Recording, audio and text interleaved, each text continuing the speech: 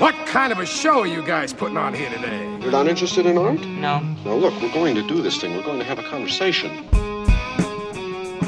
From Chicago, this is Film Spotting. I'm Josh Larsen. And I'm Adam Kempenaar. What the hell is this thing? The Lasso of Hestia compels you to reveal the truth. But it's really hot.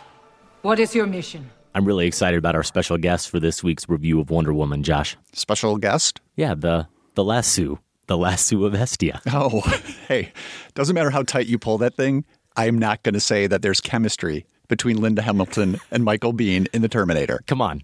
Didn't you see Wonder Woman? Don't you know how powerful the lasso is? I know. I won't be able to lie underneath it. Well, we will get to our review of Wonder Woman minus the lasso, plus our top 5 religious experiences at the movies. That and more. Biehn, so boring.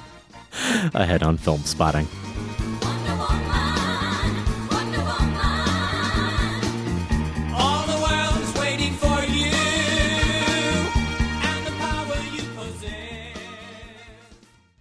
No, we are not going to relitigate the Terminator, that sacred cow discussion from a few weeks ago. We need to move on, Josh, and move on we are going to do as we celebrate the pending release of your book, your debut as an author, at least in book form, Movies Are Prayers. Yeah, a week from today as we record now on Tuesday. Yeah.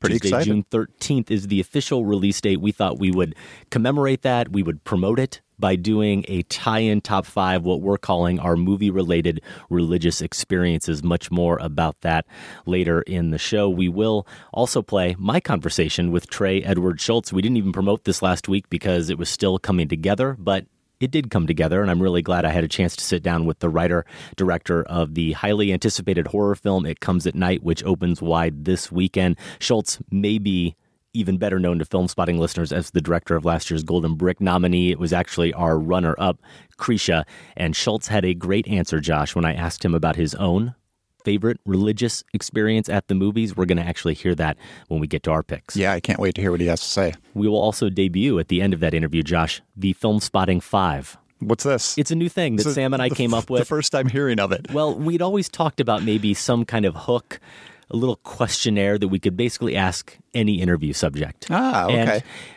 we thought it was a good idea. He, of course, is the master who came up with the questions. And I can say, having done 2 of these now, one with Trey, one with another director we'll talk about in the next week or so, it's worth it. It's paid off. Nice. The responses have been fantastic. I like it. We have actually gleaned some really great nuggets out of these seemingly innocuous questions. No, it's a great idea because the challenge with interviews, even as I'm on the other end doing interviews for the book, are to have original things to say about something you've been talking about repeatedly. So if you have unique questions or things that throw people off even a little bit, Right. can make for good conversation. Indeed. So we will hear Trey's answers to those questions here a bit later as well. But first, for moviegoers starved for superhero films with a female lead, Wonder Woman had the potential to be its own religious experience. Does it live up to those expectations? Well, allow us 2 dudes to explain. The gods gave us many gifts. One day you'll know them all. This is where we keep them. It's beautiful. Who would wield it? Only the fiercest among us even could.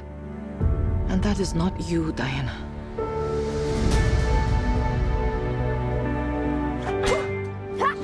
You will train her harder than any Amazon before her. 5 times harder. 10 times harder. Never let your guard down. You expect the battle to be fair. Until she is better than even you.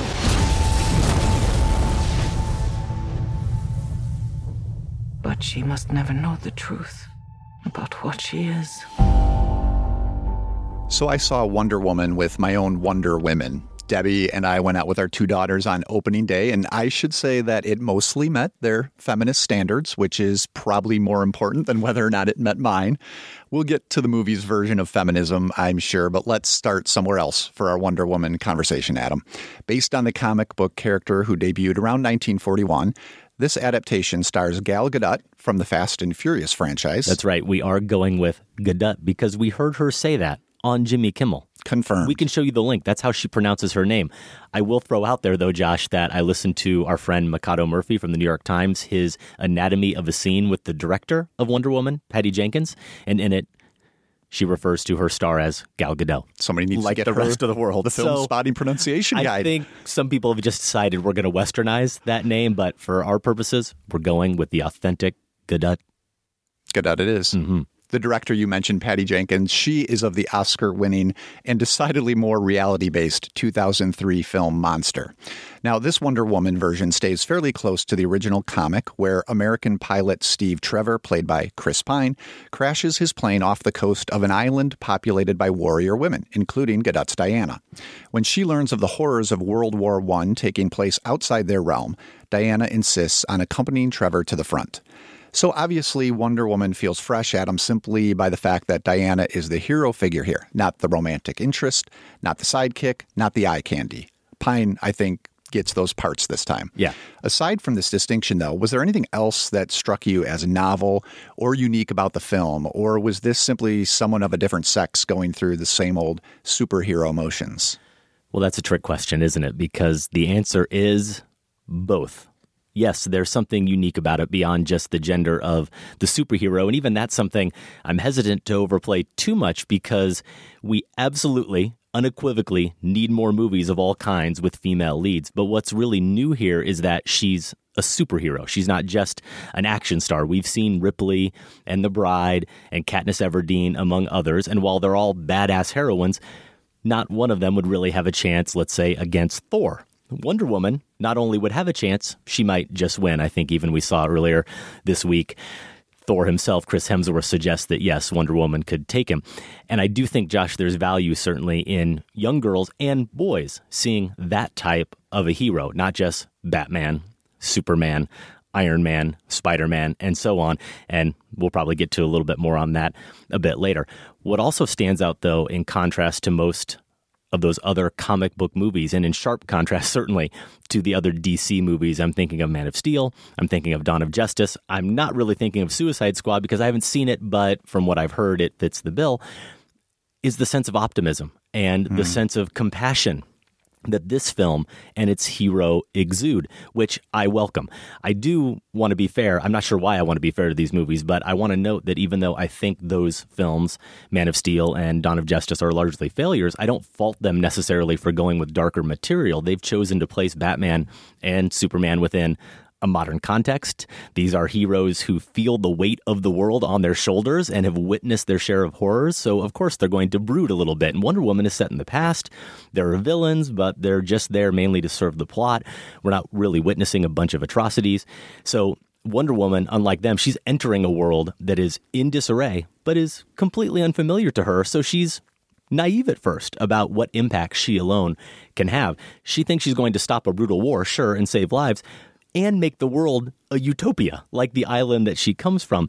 Batman and Superman are basically just trying to keep millions of people from dying, it seems. So there is an inherent fantasy element to this superhero tale and all the hope that comes with that fantasy element that is refreshing. Is it so refreshing that it's enough to make up for the same issue that befalls so many of these superhero movies, a really lousy finale? I want so badly to say it is, but I don't want you to lasso me, so I'm going to tell the truth and say, no, it's not. It's just not. Yeah, we'll get to the finale, and I can maybe talk about how it's a little disappointing for me as well. But I think you're hitting on what I would say alongside the fact that this is a female superhero lead, and the important distinction of that is the remarkable aspect of Wonder Woman. And I would say rather than optimism, though that's a good word for it, I found it to be joyful. And specifically Gadot's performance to latch onto the sense of joy that would come with having superpowers. I mean, it's as if this last bunch of films has forgotten, and I think we'll probably get this in the Spider-Man movie too, from what I've seen of it and from what I know from that character's appearance in Captain America Civil War. But here, Gadot is that first scene in training where she brings the cuffs together and they unleash this blast of power that she didn't at that point quite know she had, and she looks surprised. And then she just grins. And from that moment on, I thought, okay, this is going to be fun. And that's okay. Sure. You're right. This doesn't have to be a template for all superhero movies. I enjoyed Nolan's Batman films, and they're very dark. But I'm ready for something like this. I think it fits this character quite well. I think it fits Gadot as a performer. And you'll notice that she works that smile into a lot of scenes, even when she gets to World War I, and she's confronted with a lot of horrors and a lot of grimness, and she's stoic in scenes when she has to be in the face of that stuff. But there is also, when you think about the sequence of them saving that village from the Germans, and they celebrate afterwards, and she gathers with the people and smiles as well, she is enjoying being this powerful, and that's okay. It's fun to watch, and it made a distinctive experience for me, at least compared to a lot of the superhero films we've been seeing. And she's just enjoying discovering this new world. That's true, too. Yeah, getting away from this island that she'd grown up on and realizing there's more out there. I would also, a couple of other things quickly that I think set this apart from some of the other recent superhero films. You said compassion. I think we see that in that first real battle scene on the beach between the Amazons and the Germans who are pursuing Pine's pilot. That begins with a focus, a close-up on a single bullet, which we follow, that causes a single death. And in the world of superhero movies now, that's huge because it recognizes that there is individual loss to the fighting that is going on. And so casualties matter from that point on. Even as the fighting gets bigger and bigger, the movie has already recognized loss in a way that makes those have a certain weight. And a tiny touch that I think we only get at the beginning for a few minutes, but I just loved, was when Diana's mother, played by Connie Nielsen quite well, gives her this mythology of her past, where she's part of a lineage that includes Ares and Zeus, and we see these in they're almost like paintings. I think it might be Rubens' paintings of mythological figures, but they start to move ever so slightly. At first, you're like, wait, is that moving? And then they move more, and you understand what's going on, and it's just this beautiful way of taking care of what weighs down so many movies like this. Right. Exposition. Right. And you could imagine them very well having Connie Nielsen just tell her that whole story, or tell her that story with cuts to it actually happening, quote unquote. This way, melding the reality with that fantasy, with the art, is actually really one of the most visually pleasing parts of the film, I think. And I would add to that the scene you describe, where you not only feel the weight of the loss, the weight of the casualties in that battle, which I agree is important, but just the way that entire action sequence, that first battle, is shot is really well done. Yeah, it's fantastic. Probably my favorite scene. Yeah, it might be mine as well. Now, you mentioned her grinning at that moment where her bracelets clank together and she all of a sudden discovers powers she didn't know she had. That grin may or may not be there. I seem to recall that kind of expression on her face, but I also feel like it was this look of just pure astonishment and almost fear, Josh, because it's the moment where she realizes, I think for the first time, that there's something about her that makes her very different than all of these other Amazon women. And I actually think that the way that is handled in terms of how much of an understanding she has, and I know there's a big secret here about her relationship to the gods, and this is revealed later, and there are plot reasons for that, but I still feel like there's some information that's doled out that she reacts to, and then the movie just moves on so quickly, and it comes back to it occasionally, and then the movie just moves on to other things, and there's never a clear sense that either Diana really understands what she's capable of or what her true powers are. And I think there are also times where I'm not sure the movie seems to really understand what her true powers are and what she's capable of. She oscillates between being a Wonder Woman, an enhanced human in a lot of ways, like a Steve Rogers, and being a god. And I wish that maybe there was a little bit more consistency there. Yeah, or clarity. I'd agree. Maybe it's there in the film, but in first viewing for me, I couldn't follow all of that either, and was wondering even if her mother was misleading her at one point, or that. I agree. That wasn't quite clear. So the big issue, though, for me, as I touched on, is this finale, because at some point this movie stops being a pretty compelling origin story, and I'm typically a big fan of origin stories, and it just becomes another superhero movie with all the requisite beats. And unfortunately, I think here the beats are also a little bit off. And I will say, this is my issue. I'm certainly not alone. I've picked up on this from a few other people. You mentioned that you had some issues with the ending as well, but maybe I get hung up on it a little bit more than others because I have a hard time, for whatever reason, getting past what I perceive to be these major storytelling missteps. It starts before we get to the big showdown at the end with the villain, but as everything gets bigger and more chaotic here, I think those storytelling problems mount as well. And I'm not going to spoil or waste everyone's time listing all of the transgressions here. Suffice it to say that poor Sam has already heard 80% of them over email. But for me, there's almost nothing about the last 20 to 30 minutes of this film that really makes any sense or is satisfying at all in both the choices we see characters making and things they're saying, but also in just the way it's presented visually in terms of where characters are in the space. It's a mess, and too much of a mess for me.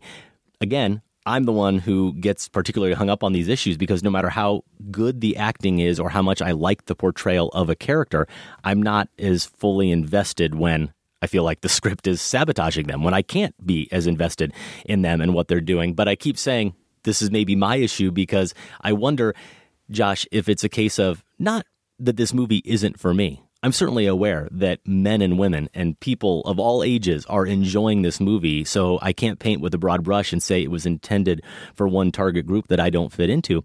But what I can't shake, as I'm very aware that I'm awash in my own Anton ego-ness here, is the reaction of the girl in front of me as I was walking out of the theater. She couldn't have been more than 5 or 6, and I'm just following her out of the theater, and I think her grandma was in front of her, and we emerge out into the light, and she is just bustling with energy, and she is kicking, and she is punching at the air, and she says to her grandma, "We just saw Wonder Woman." And she's so excited. She was basically little Diana from the beginning of the film, sneaking away from her school to go and watch the Amazon women train and fight. And we got an email as well from Aaron, I'm going to go with Riney, in Hibbing, Minnesota, who said, "I'm happy to report that Wonder Woman has in fact listed at least one religious experience. My wife Jill saw the movie with our 10-year-old daughter and was profoundly moved by the experience. She said that the portrayal of Diana as a woman of passion, conviction, and courage resonated with her on a deep spiritual level, and sharing it with our daughter, who was absolutely giddy with delight afterward, made the experience all the more meaningful." So I suppose despite my misgivings about this film and its structure and its storytelling and the way some of the action is handled, the fact is I'm elated that people are having that experience with the movie. Well, let me frame it this way for you. Imagine if you had never had, I don't know, Han Solo or Indiana Jones or Superman. Or Superman, whoever it might have been when you were that age, and you saw someone who at least you connected with because it was a boy, right? So that's what little girls are experiencing right now. And I shouldn't even say little girls. What you're describing with that kid is kind of how Debbie came out of the movie. She was practicing the leg kicks and thought, do you think I could learn how to do that? And I said, let's after you learn how to play the bass. This is, put it on the list. But this is also the woman who, we come out of the Fast and Furious movies and I don't let her drive. She wants to buy a Dodge Charger with an Hemi. Let her drive. So I guess she's just affected by films that way. And that makes total sense that little girls, and that's awesome. That is very cool because they have not had the chance to do that very often. So that starts to get us into the feminist conversation a little bit, but I want to back up to the finale because I didn't have quite as many problems with it as you did. I think they are story related partly. And for me, maybe this is what you're hinting at. It has to do with the relationship between Pine and Godot, because I think both of them are good and I think they have chemistry together, but the movie wants them to be doing different things at different times and treat each other differently. There's never a firm handle on what that should be. For me, the romance then didn't really fly, and that comes into play a little bit in the finale. I also think for me, the finale is just, if a finale's set at night, my expectations lower because the CGI is going to be worse. The special effects are going to be amped up. If it's raining, even, I'm really lowering my expectations. I think that's what's so fantastic about that beach battle. Is it's the bright sunlight, and the cinematography on the island is way sunnier than anything we see in World War I. Appropriately, things get a little sepia tinged. So just having that brightness and clarity to that beach battle, we don't get at this climax on an airfield at night. And you just lose something there when you get more a sense of how much of this is being created in a computer. And you also have powers being thrown at each other. Right. It gets less physical. So those were some of my concerns. But there is a really interesting moment there that is key to this character, that's distinctive to this character, where she shows a bit of mercy. And see, this is where we disagree. I thought that made her more compelling, not only as a superhero, but also in this conversation that's going on in the movie about whether or not humans even deserve her. Right? Why would she bother? This is a question I had. Like, why bother leaving that island, right? You're curious, but still, things are a mess out there. And that's essentially what an adversary tells her. Like, they don't deserve you. So I like the back and forth of that idea throughout the film. And I think it comes to a nice turning point in that gesture of mercy that she offers. But other than that, there's certainly some problems in that finale. Yeah, the problem is that act of mercy that you're referring to is not believable in any way. First, it's not set up properly, so we actually have no idea really why that character is in that position to need to be saved in the first place. It's really awkwardly staged in every way. And then beyond that, there's absolutely no sense. I defy any viewer to tell me that there's even a hint that Diana would actually do something to harm this woman. At this point in the film, there's no way we believe that or have any doubt about her levels of compassion and love for humanity, even as she's discovered some truths that are hard truths. I simply didn't buy any part of that act of mercy. And Pine, for me, and what happens with him and their relationship is actually way down on the list at the end of the film. But it's one of the things I did want to ask you. There was a part of me that really did feel like a strength of the film was the way they weren't going to force this romance. And for the longest time, they don't. And then all of a sudden, we get the door closed, and it seems that Steve and Wonder Woman are going to get intimate. And then the movie tries to use that at the end, in terms of the script, to really sell a notion of love that felt really forced to me and didn't work at all. And I actually did want to ask you, did you feel like the movie would have been better served had they left out that romance angle completely? Why did they even need to do it? Yeah, I mean, I would have been fine if they had left it in and done it well. That's the problem because, and you just mentioned it, they also have them working as colleagues. So that's one relationship as colleagues. And it's not a transformation where they get to know each other better. It's like, okay, now we have to have the romance. It's very awkward. And then they also have those fish out of water scenes, which, mildly funny, I guess. That's a different relationship between them too. Like he's almost laughing at her there.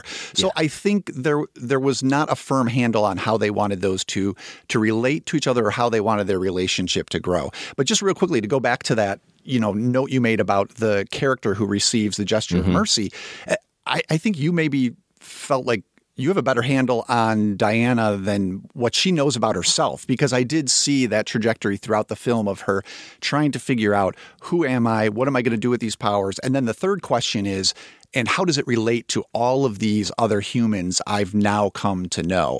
So I did see it as a defining character moment for her. I agree. Okay, the logistics of how she gets there. But beyond that, I'll just ask, beyond probably being able to predict how the moment would go because you're sitting in an audience watching a movie, did you really have any moment where you thought, oh, she might do this? I don't know if I had that much time to think about it. I mean, it was moving pretty quickly. And when that happened, I actually thought, now that's an interesting grace note for a scene that was otherwise leading to this kind of bludgeoning that we get in these sort of finales. I did like the scale of it too, that it wasn't, even though it's World War I, like the fate of the entire universe wasn't hanging in the balance. So that was a relief for me as well. But let's talk a little bit, not that you and I are, all that equipped, but I think we should get into a little bit more about, how we think the movie handles its own feminism, because I thought it was smartly done. It was well done without making too big of a deal of it. It chose the right moments, and sure, it hit some beats harder than others. But the dialogue nods to her being a woman were less effective for me than just the way Jenkins frames these women, particularly the women on the island, and particularly in that opening battle sequence where, oh my gosh, Robin Wright, what She's remarkable. Unbelievable. Yeah. I mean, we need a new action series starring her because... But she's also very good in all the dialogue scenes where she's not flexing and her those muscles. Scenes could be bad, too. Those could have been really cheesy. And I think they work almost, I think the Thor scenes work this way, too. So maybe I'm a sucker for these. But yeah, I mean, in that beach battle, Robin Wright, the way they're flipping through the air, and they're using stunt doubles, but Jenkins' use of slow-mo, which can be overdone, here is to pause, and it also recalls comic book panels, when things slow down like that, and to frame them as figures of power. That's the word that came to mind first and foremost, is that these are without a doubt women of power doing remarkable things when Robin Wright lets loose the 3 arrows at once while basically spinning upside down. That's really great. And I think that the camera looks at Godot the same way throughout the film, which is distinctive and its own way of being feminist. Maybe the defining image for me is when Pine crashes his plane and he's underwater and she jumps onto the wreckage and it's from his point of view underwater, and he looks up and all he can see is this shimmering figure that's just projecting this sense of dominance and power. And I think that's the image of Wonder Woman we get throughout the movie, and it feels to me like the right image. Yeah, though that's a complex moment, I think, too, because it's a shot that suggests power.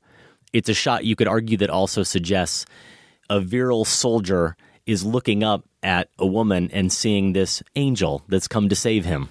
Well, she is a savior. And that's the whole point. And I know. That's why I think it's a complex moment. The whole sequence is to flip that on its head. Right. I mean, even their positions on the beach when she drags him there and how she's cradling him. I mean, it's an entire reversal sequence. And I guess what I like is that she does look angelic, but I think that has more to do with the shimmering than a female form, because that's what the water does. It kind of takes away this whole idea of objectification, because all he sees is, again, this powerful, superior figure. She's superior, like you said, to everyone in this movie. Well, that's where I was going to go. I agree with you overall on your take on the movie's feminism in terms of it being just an undeniable element of the film without it having to overstate it. And I do appreciate that.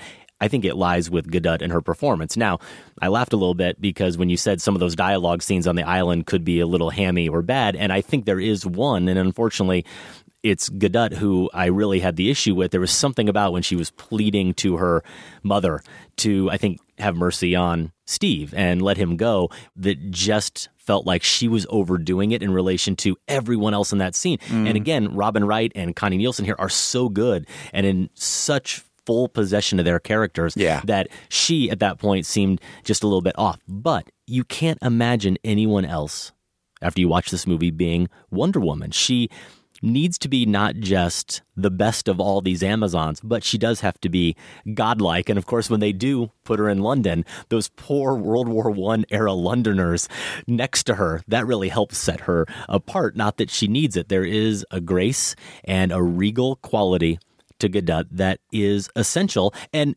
mind you, it's a grace and a regalness that comes through, I think, no matter what type of outfit she's wearing. So it's not just the Wonder Woman costume, but she has a physicality that makes you believe it when she steps out of a trench on a muddy, blood-soaked battlefield ready to take on all comers. And I think without that, this movie would simply be sunk. How much of this movie is the audience basically gawking at her? And some people are too. They're gawking at her beauty occasionally. They're gawking at her abilities as a fighter, but also I think just her stature, the way she holds a frame, the way Jenkins frames her. And if you think back on your favorite comic book characters and those frames, they are literally held there within that frame. We can just look at them. As a kid, what I think first attracts you to these characters is just seeing Superman, the sense of the cape flowing in that frame of the comic book. We can just look at that. We don't have to see him fly or do anything. We can imagine the rest. I think you get that same sense, of course, watching Gal Gadot as Wonder Woman. Yeah, and that World War I trenches battlefield scene has some fantastic comic book frame worthy shots that could almost be still photos and work in that way. I think also in that village saving sequence I was referencing, and she bursts into that room and takes 6 guys out. I think there's some of it there too. And that's like, it's candy if you like superhero movies like this that want to transfer that sense of power from the comic book page onto the screen. I think there is a lot of that here. Wonder Woman is currently out in wide release. It has made a lot of money to date, which means many of you have probably already seen it. And if you agree or disagree with our thoughts, you can email us, feedback@filmspotting.net. All right, I don't know if we got to her weapons, her shields and her swords, but... And the lasso. Yeah, we did mention the lasso at the start. Not one of the better weapons she has in the movie. No, probably not. We are going to talk more weapons when we come back to play Massacre Theatre. Plus, we'll have Adam's interview with Trey Shults, director of Krisha, and It Comes at Night. Stay with us. You don't own me anymore. What am I still fighting for? You don't own me anymore. Why am I still crying? You got a lot of nerve, staking a claim on me, taking my heart away, making a girl believe that in a lovesick blur, all of the perfect words, she would belong to you, you would belong to her. Now I've learned my lesson. Love is not possession.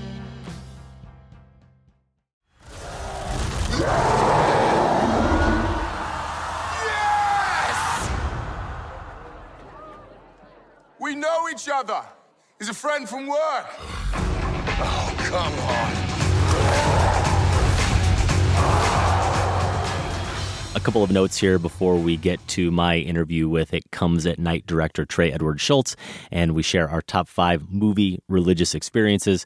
Our current poll question, which you can find over at filmspotting.net, it acknowledges that there are 3 remaining superhero movies on the 2017 movie calendar. Not that we're counting. That was the really entertaining trailer for one of them. You just heard Thor Ragnarok? Ragnarok. Okay, now we've switched sides. Now we've switched Like I pronunciation. remember. It is due in November. I did just see it before my screening of Wonder Woman, and that had my vote even before I saw the trailer. Now I feel even better about it, and maybe we should have considered that our listeners would have seen this trailer by now, and that would affect the voting, because you've got that great Immigrant Song by Led Zeppelin, you've got a really badass Cate Blanchett, and Michael Phillips / Jeff Goldblum in some funky blue makeup. You don't hear that in any of the audio, but of course. Now, that was Cate Blanchett? Yeah. Because I walked through the room when this was on TV and just caught her on the screen that second. And I thought, wait a minute, Cate Blanchett is in this too? Yeah. I'm more excited as well. Well, I mean, you have to be for just about anything she does, and I think that she will be fantastic in this film. So we're anticipating Thor, whatever it's called, and our listeners are too, apparently, Josh, as we pitted this movie against Justice League and Spider-Man Homecoming. Right now, Thor is, hammering the competition, but you can still vote now. Filmspotting.net. We will share the results on next week's show. We also have a giveaway that is going on. In addition to some movie passes, filmspotting.net/events, you can also get a copy of Movies Are Prayers, out June 13th. It is Josh Larsen's new book. We have 5 copies to give away. We're simply doing a random drawing. Email feedback@filmspotting.net. Movies Are Prayers in the subject line. Your deadline, June 19th. Those have been rolling in, which is a relief to see. You hate to put something like that out there. Well, they're not going to buy it, one but person if emails they get it for free. Hey, at this point, I'm happy with this level of interest, okay? There has been a lot of it. We'll go up from here. Okay. One final mention of the Josh Larsen book tour going across the Atlantic to London. That's what this is, right? I've exhausted possibility stateside, so I'm taking it across the Atlantic. Yeah, right. I'm going to be in England with the family for a summer vacation. So why not meet up with some Film Spotting listeners? We've mentioned this before. We'll give it one more shout out here because it's coming up. Monday, June 12, around 8 p.m., Nigel Smith of the Tufnell Park Film Club. Longtime listeners recognize that name. He's helping to organize this, so he's getting us a table at the BFA South Bank location. Hope to see a bunch of you there. So far, it looks like it could be a pretty big crowd. Bigger at this point than any of the ones I've done in the States. So that means... I don't know what that means. A lot of pints on the Film Spotting credit card is what it means. Sounds good to me. Yeah, I'm down with that. And if you want to attend that meetup, the information is available in the Film Spotting forum. We will put a link to those details in the notes for this show over at filmspotting.net. It is time now for Massacre Theatre. The part of the show where we perform a scene and you get a chance at winning a prize. A couple weeks back, we massacred this scene. Madison? Alan? Yeah, of course, it's Alan. What are you doing, sweetheart? Taking a bath? Ooh. Can I come in? No! What was that? Madison, are you all right? Everything's fine. Well, then let me in. I'll be right there. I'm just changing. Enough is enough, Madison. Come on, open the door. Something is wrong. Alan, can you make me some pancakes? Make you some... Madison. All right, Madison, this is getting scary. You either open up this door or I'm going to break it down. No, Alan, please. All right, that's it. Alan, no! No!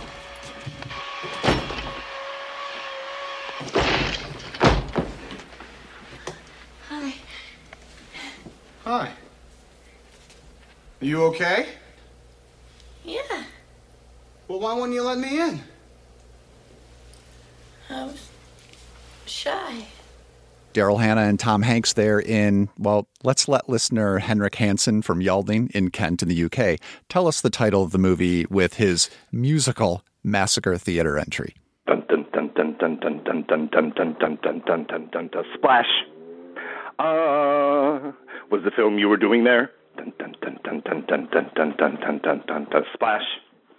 I could tell from the sound effects. Dun dun dun dun dun dun dun dun dun dun dun dun dun splash. Not so much the performances. Dun dun dun dun dun. Thank you, Henrik.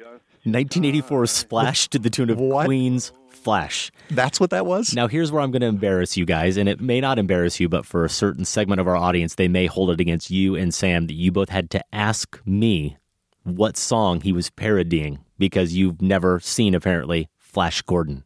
This is true. Well, I don't know how bad I feel about that.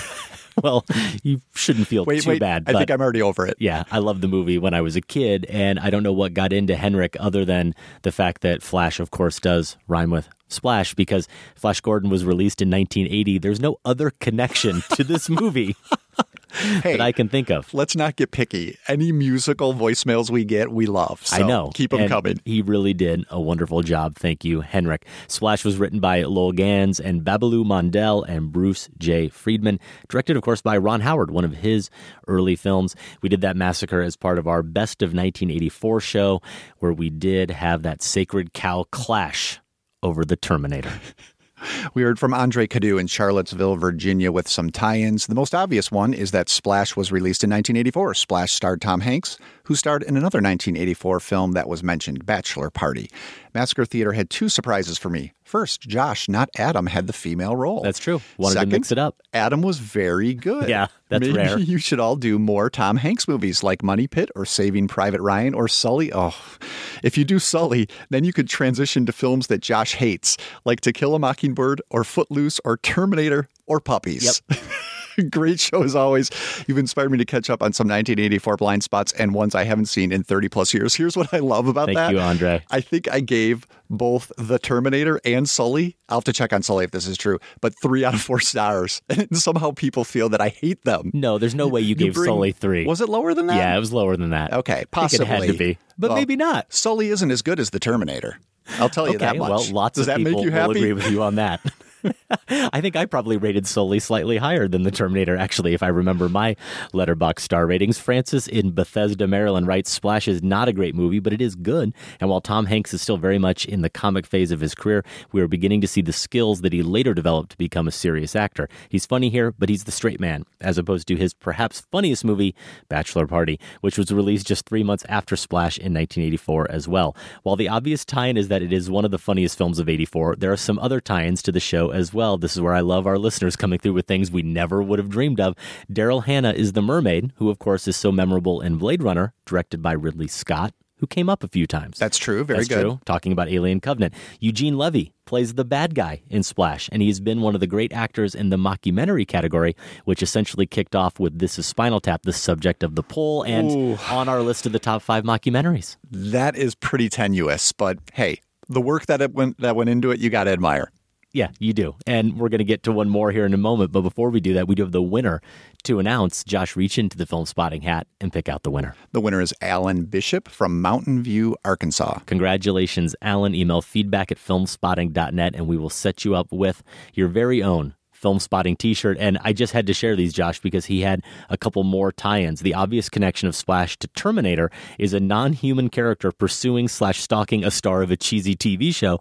Tom Hanks from Bosom Buddies and Linda Hamilton from Beauty and the Beast. Okay. A little deeper connection is Rick Rossovich playing a clueless doofus in Terminator, Ginger's boyfriend, and later Daryl Hannah's clueless boyfriend in Roxanne. Uh-huh. This was some of your finest work, especially with the trash can, although the scene where Madison reveals her real name in the electronics section would have been a better selection. Would it have? Let's find out. What's your name? It's hard to say in English. Well, just say it in your language. All right. My name is...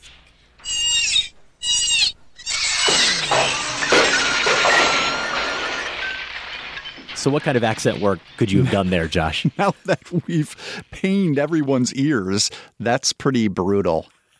It is. I would have to revert to my penguin from March of the Penguins. Oh, no, we don't need that. I did a penguin. The world does not need to hear that. I don't know if I could do mermaid. You know what you did really well? I agree with, who was it? Andre, who said you were great as Tom Hanks. You know what you really nailed? What did I nail? The ooh from, do that again. Just remember when she says, I'm taking a bath?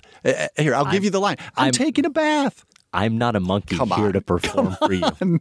I was in the moment. Sheesh. I was there outside the bathroom, knocking on the door. Sam will find it and play it. It was pristine. Ooh. How did I come to this? Not again. I played Richard III. 5 curtain calls. There were 5 curtain calls. I was an actor once. Damn it, now look at me. Look at me! I can't go out there and I won't say that stupid line one more time. There will be no ooh-ooing in this week's Massacre Theatre, though. Just from the audience. We may have to get the trash can back out. There are some special effects. Can you duplicate that performance? I don't think the trash can will work. I'm going to use... There's some metal there. Yeah, I'm going to try to do it vocally. Okay, then. I think that's our best option. Yeah. I think it's definitely our best option.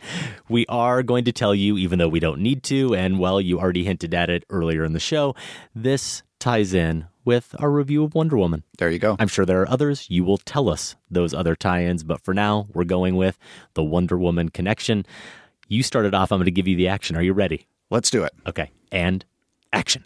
You're up with the sun. Beautiful morning. Magical. I found this here by the statue. That is the likeness of the goddess of love. It's very remarkable. A sword, eh? Yes, but this is no ordinary sword. Well, it's a strange metal. It's neither brass nor iron. It's like no metal that I've ever seen. Shwing!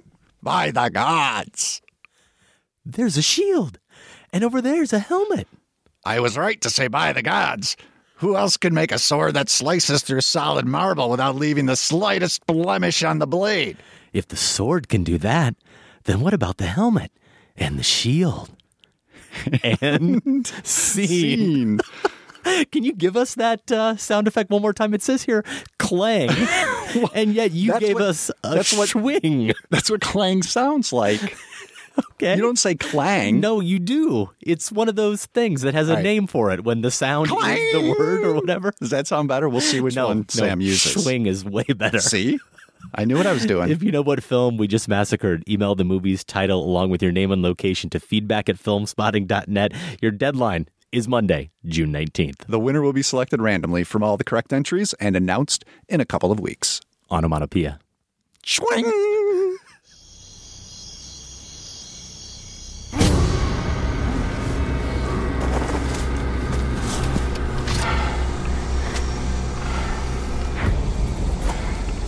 I just want to talk. And I want honest answers.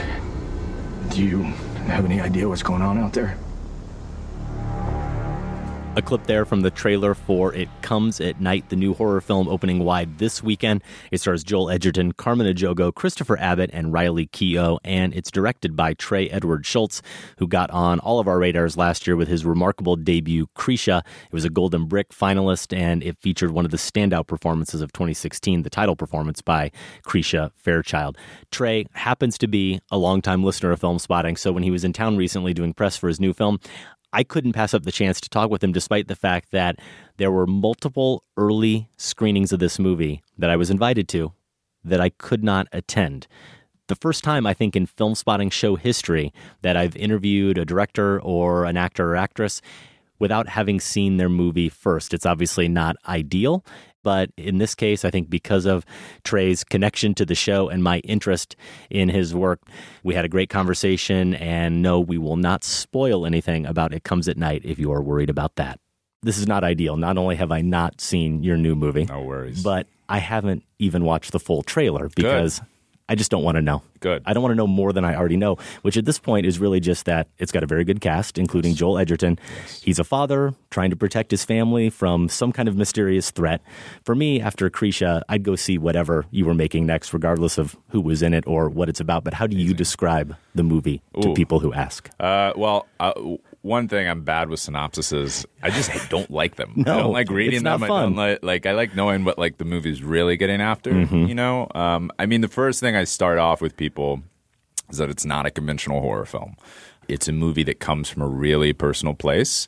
For me, it comes with losing my dad to cancer, and it comes with confronting my own fears of the unknown, ultimate unknown being death, mortality, heavy stuff, fear, regret.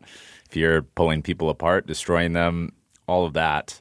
So, yeah, I would say that's what the movie's really about. I mean, you can read the boring synopsis, but, I'm also happy you haven't watched a full trailer and stuff. Try to see it knowing less. We'll get into this a little bit more probably, but were horror movies your thing growing up? Were you always into them? Did they scare you? Did they not really scare you? I would not call myself a horror guy per se. Okay. I'll say I love horror movies, but I don't I'm not a horror aficionado or anything. You know, I feel like you, like film. I just love good movies. Yeah.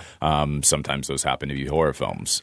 With me, touchstones for The Shining and Night of the Living Dead and The Thing and The Fly and Don't Look Now and Rosemary's all good. Baby. You know, the classics, the great stuff. But also a lot of time, either masters of that genre or auteurs making a movie that happens to be horror or something like that. I think that's the stuff I'm drawn to. And then with this, it was processing all this heavy stuff, and it spewed out of me and went into the horror realm. Not quite sure why. Probably just because the intensity of the subject matter and my own fears and everything felt right to naturally translate that into horror. But I always loved the idea of elements of those movies I loved combined with a family drama or something, you know? And I think stuff I love about those movies, taking The Thing, for example, the monster, the makeup, it's amazing. I know that's a huge thing about the movie, but I care even less about that. What I love about The Thing is what the monster does to the people and the fear and the paranoia it spreads. Same with Night of the Living Dead and the zombies. I care more what's happening inside that house and the power dynamics. And I'd say this movie's kind of after the same thing. So you've mentioned things that you're afraid of a couple times. Will those things become very obvious to the viewer watching, or are they more metaphorical things you're exploring? It depends. Okay. I mean, I think if people are listening to this and then see the movie, it will be very obvious. Okay. But then, I don't know what frame of mind you come at the movie. It's all subjective. To me, the way I see it, I think it's very obvious. I think it's a pretty sad film and one that clearly comes from someone that was going through grief. But, I hope people can be entertained and just go on it regardless of that stuff. And things are intentionally left open-ended in every aspect, from narrative answers to even what we're saying thematically per se, and some character stuff. And because I like movies that leave room to be discovered and latch onto you and stick with you. So I made this with the mind frame for people that really love it, I hope it's a movie that follows them home and they keep thinking about it and they can revisit over years and they see new things in it. That would be incredible. Just as long as there's nothing literally following them home. Yes, totally. That might freak them out a little bit. Totally. Nothing says summer movies like sad and grief, Trey. You're really selling it. But I know, which is strange. But hey, I don't know. You got to make the movie you got to make. Exactly. But it's funny, I bring that up because I don't know if you heard it, but a month or so ago, we did our summer movie preview, and we do it in the form of questions about the summer movie season. And my number one question was, will the supernatural mysterious forces threatening a family in It Comes at Night be as scary and fascinating as the natural mysterious forces that attacked the family in Krisha? I'm not going to make you answer, but I will ask you, did you have any more fun shooting one type of horror movie versus the other? Because Krisha certainly has some of those horror movie elements on display, even though it's ostensibly about a family reunion at Thanksgiving. It doesn't have any real monsters in it, let's say. Honestly, it's interesting. You would think, since this is more of a straight-up horror movie and more in the genre, I would go a little more wild with it or something. Actually, I think this is a more patient film than Krisha. And the styles, in general, I think more subtle. In Krisha, the style kind of fluctuates and what we're getting at to her mind state, and I could go into all of that. But I don't know, they're reflecting two different kind of muscles and two different challenges, and both were fun in different ways. How deliberate was that, or how conscious of that were you in terms of wanting to flex different muscles, or was it just something that came out of the material and you had to? I think it was both. Okay. I think naturally, the next thing I do not want to be, I don't see it as a horror movie at all. But it's you always want to do that. But then also, I think the way you tell your story and the film grammar you bring to it needs to be appropriate to that story. And I think how we plan to shoot it, all of that was inherently attached to this story, if you will, if that makes sense. I had Jeremy Saulnier on the show about a year ago, and we were talking about Green Room, of course, and following up Blue Ruin. These are two movies that quite graphically confront violence, and they're about characters on the fringes, and class is an element of those movies. And I wondered how aware he was of what a Jeremy Saulnier movie would be as he's moving forward with his career, or was it literally all yet to be written? And he pretty much said, yes, it's pretty much yet to be written. But what about you? You've talked about the horror element in both of these films, family, a huge part of these movies. And then I'm reminded, as you started answering the first question, about the personal angle, which certainly comes through in Krisha. You even appear in that film. So do you have a sense of what a Trey Edward Shults movie is, or do you hope it's something that's just constantly evolving and people may not be able to kind of pin you down? Well, yes, I do hope it constantly evolves, and it's not easy to pin down. At the same time, I think the movies I love and the filmmakers I love, even if they're doing totally different stuff, they still feel like the same filmmakers behind that. And I think I am conscious of that, and I think Night is different from Krisha, but I hope they still feel like they're made from the same person. And then, the next thing I've already started writing and trying to do is new and different while retaining elements of Night and Krisha and some stuff thematically that I'm just obsessed with. So who knows? Like Jeremy, I'd say one step at a time. We'll see how it goes. But at the same time, I do. I hope the films feel like they're made from the same person. So where are you at in the process with that next film you're working on? I started writing the first stuff of that in pre-production before Night, and then I just stopped. And so I got to return to it, and I've just started picking it up again. My goal is to have a solid draft done by end of summer, and then be able to shoot sometime soon, not too far away. Krisha, I just noticed this is actually listed on IMDb somehow as a comedy, drama. Hey, there's some comedy in it. So I'm wondering, maybe, do we have a slapstick comedy in you, Trey? Oh, certainly not next. Not next, okay. Hopefully someday. Yeah. Honestly, though, the comedy I gravitate towards is probably, Punch Drunk Love is one of my favorite movies, and I think that movie's hilarious and lovely and everything else. But I don't know. I would love to make a comedy. Hopefully the next movie has more humor than Night, that's for sure. Okay. Well, I look forward to that. I do want to go back a little bit, though. Krisha played festivals in 2015, but most of us just saw it finally in 2016. Here we are, barely more than a year later. You've got It Comes at Night coming out. When did you start working on it? And was this a script that you've had ready to go for a while, or did it come together pretty quickly? I had it ready to go for a while. So basically, That's why, to me, too, even though they're different films, they're very interlinked, Krisha and It Comes at Night. Just they go about it in a subtly different way. Very long story, trying to figure out the best way to pin it down. But like Krisha started, I tried to make it summer of 2012, and I failed, and it took 2 years, and I turned that material into a short film. And then in that time frame, stuff happened with my dad, and I was going through grief, and I started writing, and this came out. So that was like early 2014. And then the Krisha short did South by Southwest. I was assuming investors would just be standing there offering me money, and no one cared, not at all. A lot of people just thought it was a weird movie. Some really dug it. And then whatever, I was left there with nothing. And I started thinking about Krisha again and what that initial feature was supposed to be and what the short had become and how it was not that, and started thinking about everything that it could be again. And I got the bug again, and I rewrote the Krisha feature after I had the first draft of It Comes at Night. So I made that in August of 2014, Krisha. And then after I had any kind of success, like we premiered at South by Southwest, had an amazing festival. I got agents from that. They sent Krisha to A24, and I had a phone call with them, and they loved the movie and were just like, what's next? And I was like, I got to make my baby. This is like the black beast in me. I got to get out before I can do anything. And I showed them this script, and they're like, we love it. We want to do it. And it was just simple. They were like, okay, we're going to release Krisha. We'll fund and release this. Let's do it. Yeah. And now we're doing it. There's so many things I want to get into, but you've mentioned your dad and you've mentioned grief a couple of times. I have to ask, is that something where you felt more of a compulsion to deal with that, or did you actually hope it would be cathartic, and was it, or was it not? Can dealing with grief through your art provide some kind of relief? I mean, I think so. I hope so. It did for me. I think, honestly, the most cathartic thing with me was that first, like, spew when it came out of me in those 3 days. It was that bug. I don't know. I'm sure a lot of people have had it where you just get that rush and that flow, and like you don't sleep a lot. You get up, you take off work, and you just keep writing. And that's what happened with this. And I was crying like a baby and going through a range of emotions. And when I got it out of me, it did feel really cathartic. But then that was just the first half. I still had to make the movie and everything.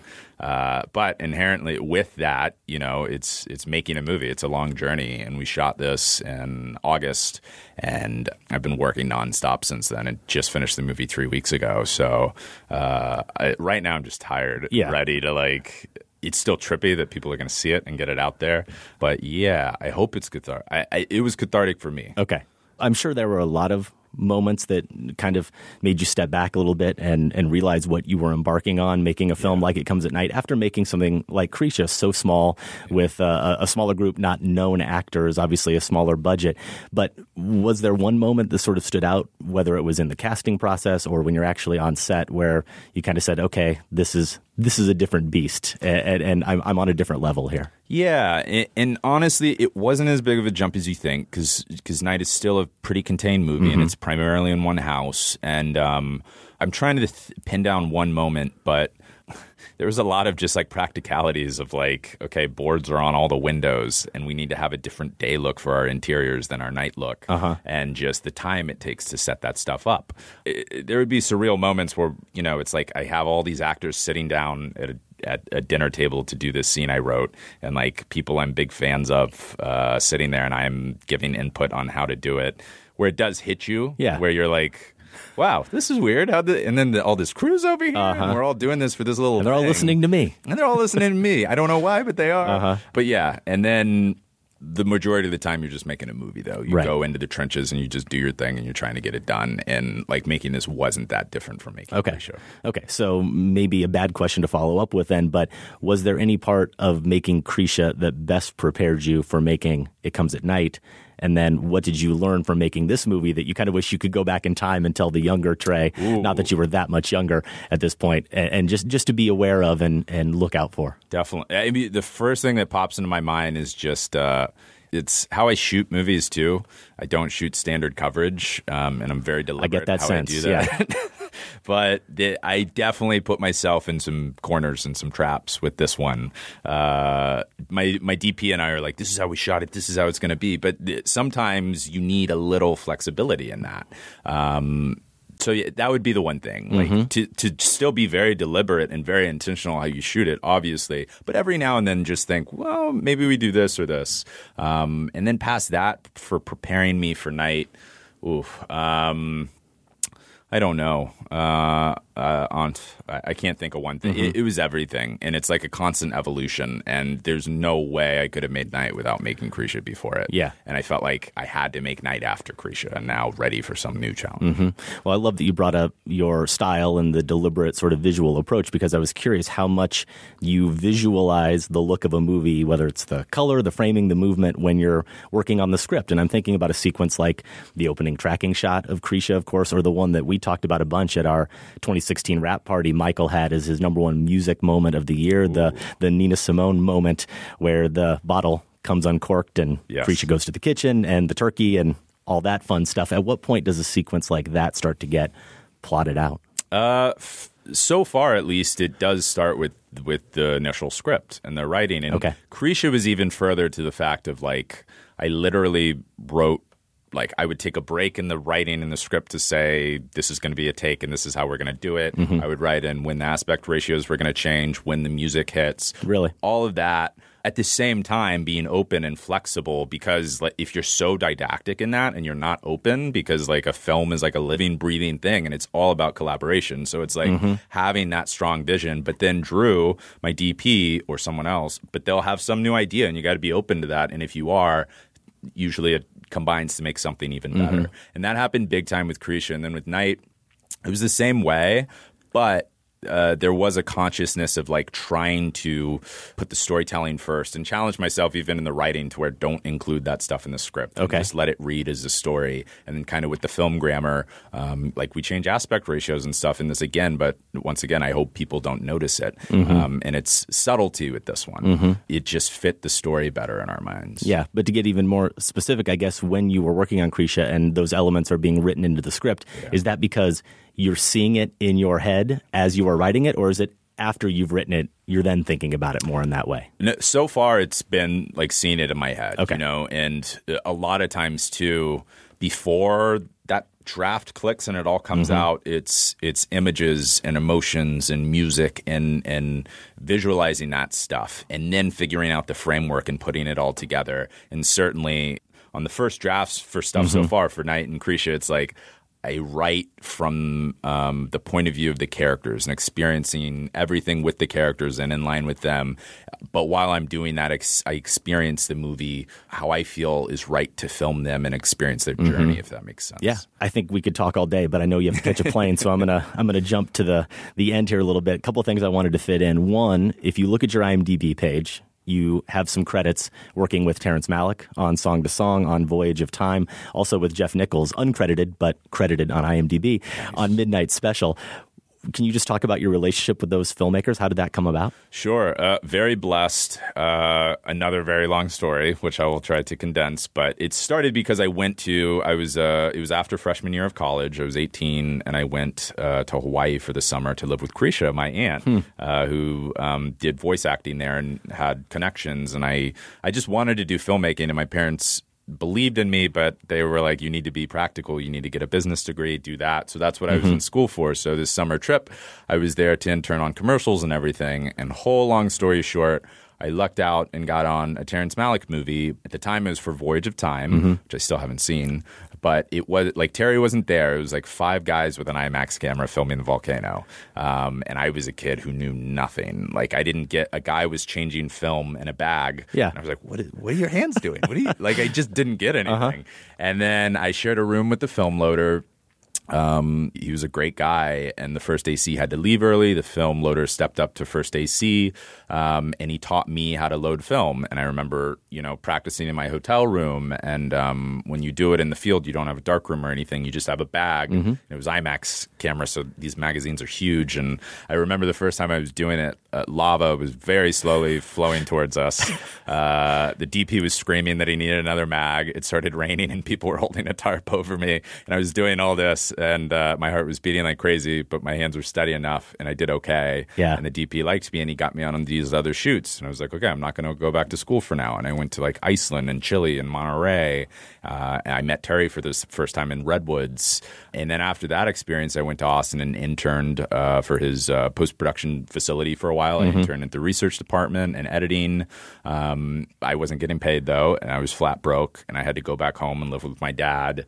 But at that point, I decided to drop out of school, and a lot of fights with my parents ensued.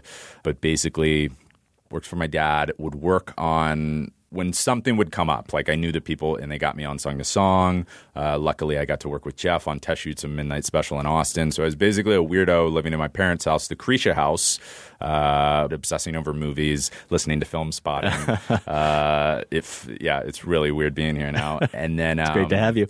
Yeah, man. And it was like one thing led to another. And Jeff is another one where like he's the kind of guy. I was just a camera PA, and I had to give him a ride home. And he was like, "What's up with you? What are you about?" And I was like, "I don't know. I made this short film." It was the short film for Krisha. And he made me send him the movie and gave me feedback. He helped like send it to festivals with me. Just stayed in touch. And he's the kind of guy to where like I always wanted Joel for Night, but his schedule was booked. He's a busy guy, crazy talented. And his schedule opened up, and I sent him the script. And I told Jeff, and Jeff texted him. He was like, "Take this kid seriously." And Joel read the script the night he got it. He was giving feedback the next day. We met the following Monday. Yeah. And he was in on the movie, and everything led from there. Jeff, too. Terry's amazing, but Jeff is almost like I feel like a big brother cinematically every now and then if I need help or something. It's like, hey, it's Jeff. amazing.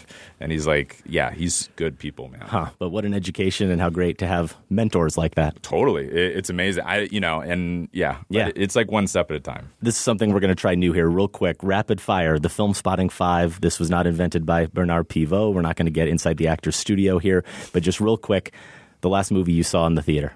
I think it was Get Out. Okay. Did you like it? I did very much. I think it's an insanely smart movie. Yeah. And it's so dope to see how successful it's been. For sure. And that our culture's ready for that, Yeah. you know? A movie you revisited recently. Movie I revisited recently. Honestly, I think Michael Mann's Heat.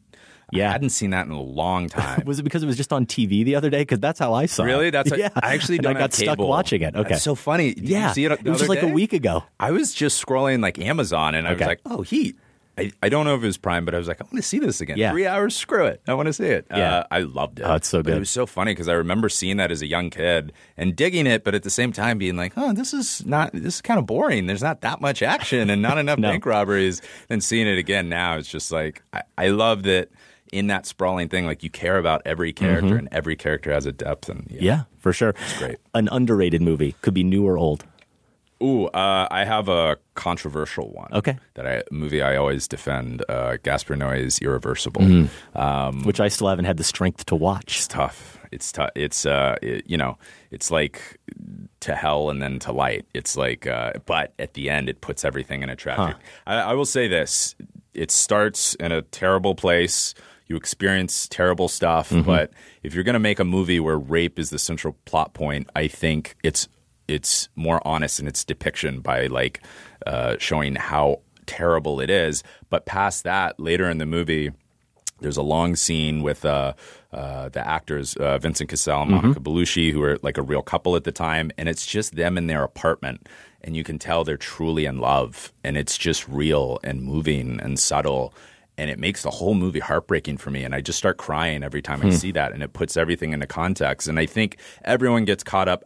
There's some very rough stuff in the movie, but there's some beautiful stuff later on. And I think, there's some he has some stuff on his mind with that movie. Well, great. Now you've compelled me to want to see the movie. A lot of people hated that. So, okay. A random movie you love. I think, have you seen the film Come and See? I haven't, and it's come up so many times in top 5 lists over the years. Great. Huge regret. So it's a great movie. Okay. When did I see it? I saw it years ago, but I don't know. Just like to me, that's like a combination of like surreal horror and war film is one. And interesting tying to Night. Night is sort of it's about Travis, this boy, and his journey, and it's almost like a coming of age story in this terrible world. Come and See is like a coming of age story for a kid in war, and where his face starts and where his face ends at the end of the movie is just heartbreaking. Yeah. And I love that film. And it's certainly, you can see its influence on stuff that I do for sure. A favorite book about the movies or movie making? I think it would be the Stanley Kubrick Archives. Have you read that? I haven't. It's amazing. It's like just a big book, and the first half is just images from all his films. Okay. And each movie, great stills. That I keep it on my coffee table, and every now and then if I just want inspiration, visual, whatever, I just look at those pictures. And then the whole second half is behind-the-scene details of each one of his movies. Interviews with Kubrick, pictures of stuff left over. It's really amazing. I would love to talk more. I would love to get into, maybe when you come back on the show someday with your next movie, we'll talk about your Aunt Krisha and that performance. Yes. Because I really would love to do that. But just for to give now, you a heads up as well, she was really frustrated around the release. She has a manager. They went to LA and did all the meetings with agents. No one wanted to represent her. They said there's no roles for women like her. And she wasn't getting much work. She's gotten a couple of small roles in a few indie things. And I believe she just booked a role in a new TV show. Okay, great. So just, she's incredible. Follow her if you can. Yeah. I love her to death. For sure. Thank you so much. Best of luck with the movie, Trey. Thank you for having me. We'll talk to you later. Pleasure. If you're lying to me, I will kill you.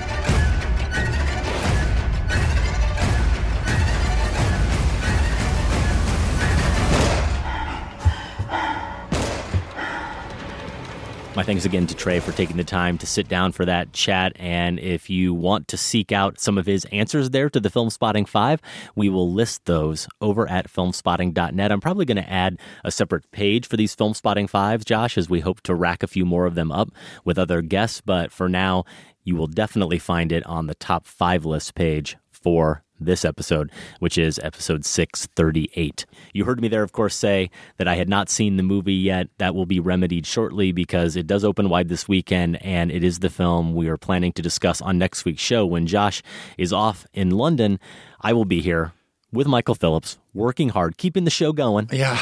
No, this one hurts. I don't like missing shows in general, but I really want to see It Comes at Night. And we are going to not only review that, but do a top 5 that ties in with that movie. And you heard me joke in the interview with Trey that he really did some kind of summer production here. All he could talk about was sadness and grief. Well, we're going to give you even more of that summer fun with our top 5. We're going to share our top 5 movies about grief. If you have one that you're afraid we might overlook, whatever your number one movie is on that topic, we would love to hear it. You can leave us a voicemail, 312-264-0744, or you can send us an MP3 file, feedback@filmspotting.net.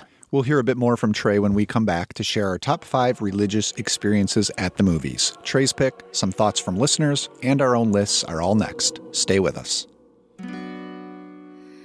If I were born to be a river, if a river is all I'd be, I'd tell the giver of all of the rivers to make me the Tennessee.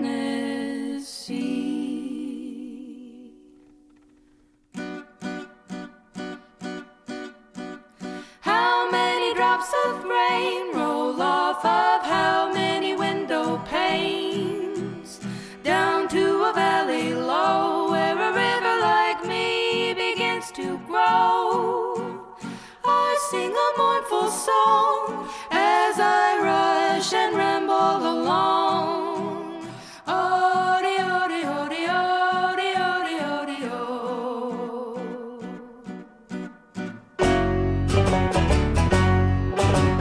I bury secrets deep, I keep them down where the catfish creep. Hey, Film Spotting. This is Jared Young from the website Dear Cast and Crew, calling in to share a religious experience I had at the movies. And it's a pretty fresh memory because it happened just last year with Denis Villeneuve's Arrival. Now, without spoiling the ending for those who haven't seen it, I'll just say that there's a plot element involving an alien language that posits this idea that you can experience time all at once as a whole rather than in a linear way from moment to moment, from start to finish. Anyways, right after the movie, I went to the grocery store and found myself staring at all these strangers walking through the aisles, and I couldn't help but picture them as babies, as little kids, as teenagers, as grandparents. Like I was seeing the totality of who they were from start to finish, not just this particular moment when I happened to be with them in the granola aisle at Whole Foods. And it really gave me this weird feeling of peace and empathy and connectedness. And that, to me, is what a religious epiphany is all about, a new way of seeing the world and the people within it. So even now, when someone cuts me off in traffic or something, I'll have this arrival moment and picture that person as a little kid in the park or as an elderly person in a wheelchair, and it totally prevents me from raging out and leaning on the horn. And the best part is, all this from a movie about giant squid people invading the Earth in potato chip spaceships. So, not bad. Anyway, best of luck to Josh with the book, and much love to Film Spotting. Thanks. It's top 5 time here on the show. We've got a big one this week, Josh, a profound one suggested by you, religious experiences at the movies, and you just got a taste of it. And we've already received a lot of great feedback in the form of voicemails, emails, some tweets, some Facebook posts.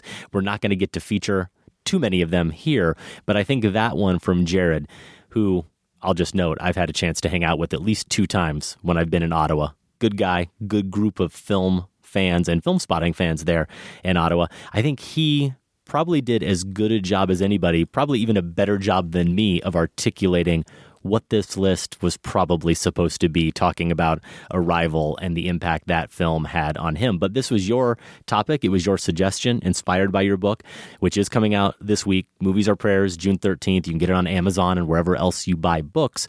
So how did Jared do? And how did you do as far as defining this? Yeah, I like what Jared had to say, and mostly because clearly that's how movies speak to him. And I think that's what we wanted most of all, is for this to be very personal and open up opportunities for people to say, what does it mean to me when I have this sort of transcendent is a word a lot of people use, experience at the movies. So I like where he came from. I think mine, I narrowed down a little bit more from where we initially talked about this, which was that idea about movies that made you contemplate things outside of yourself or beyond temporal experience.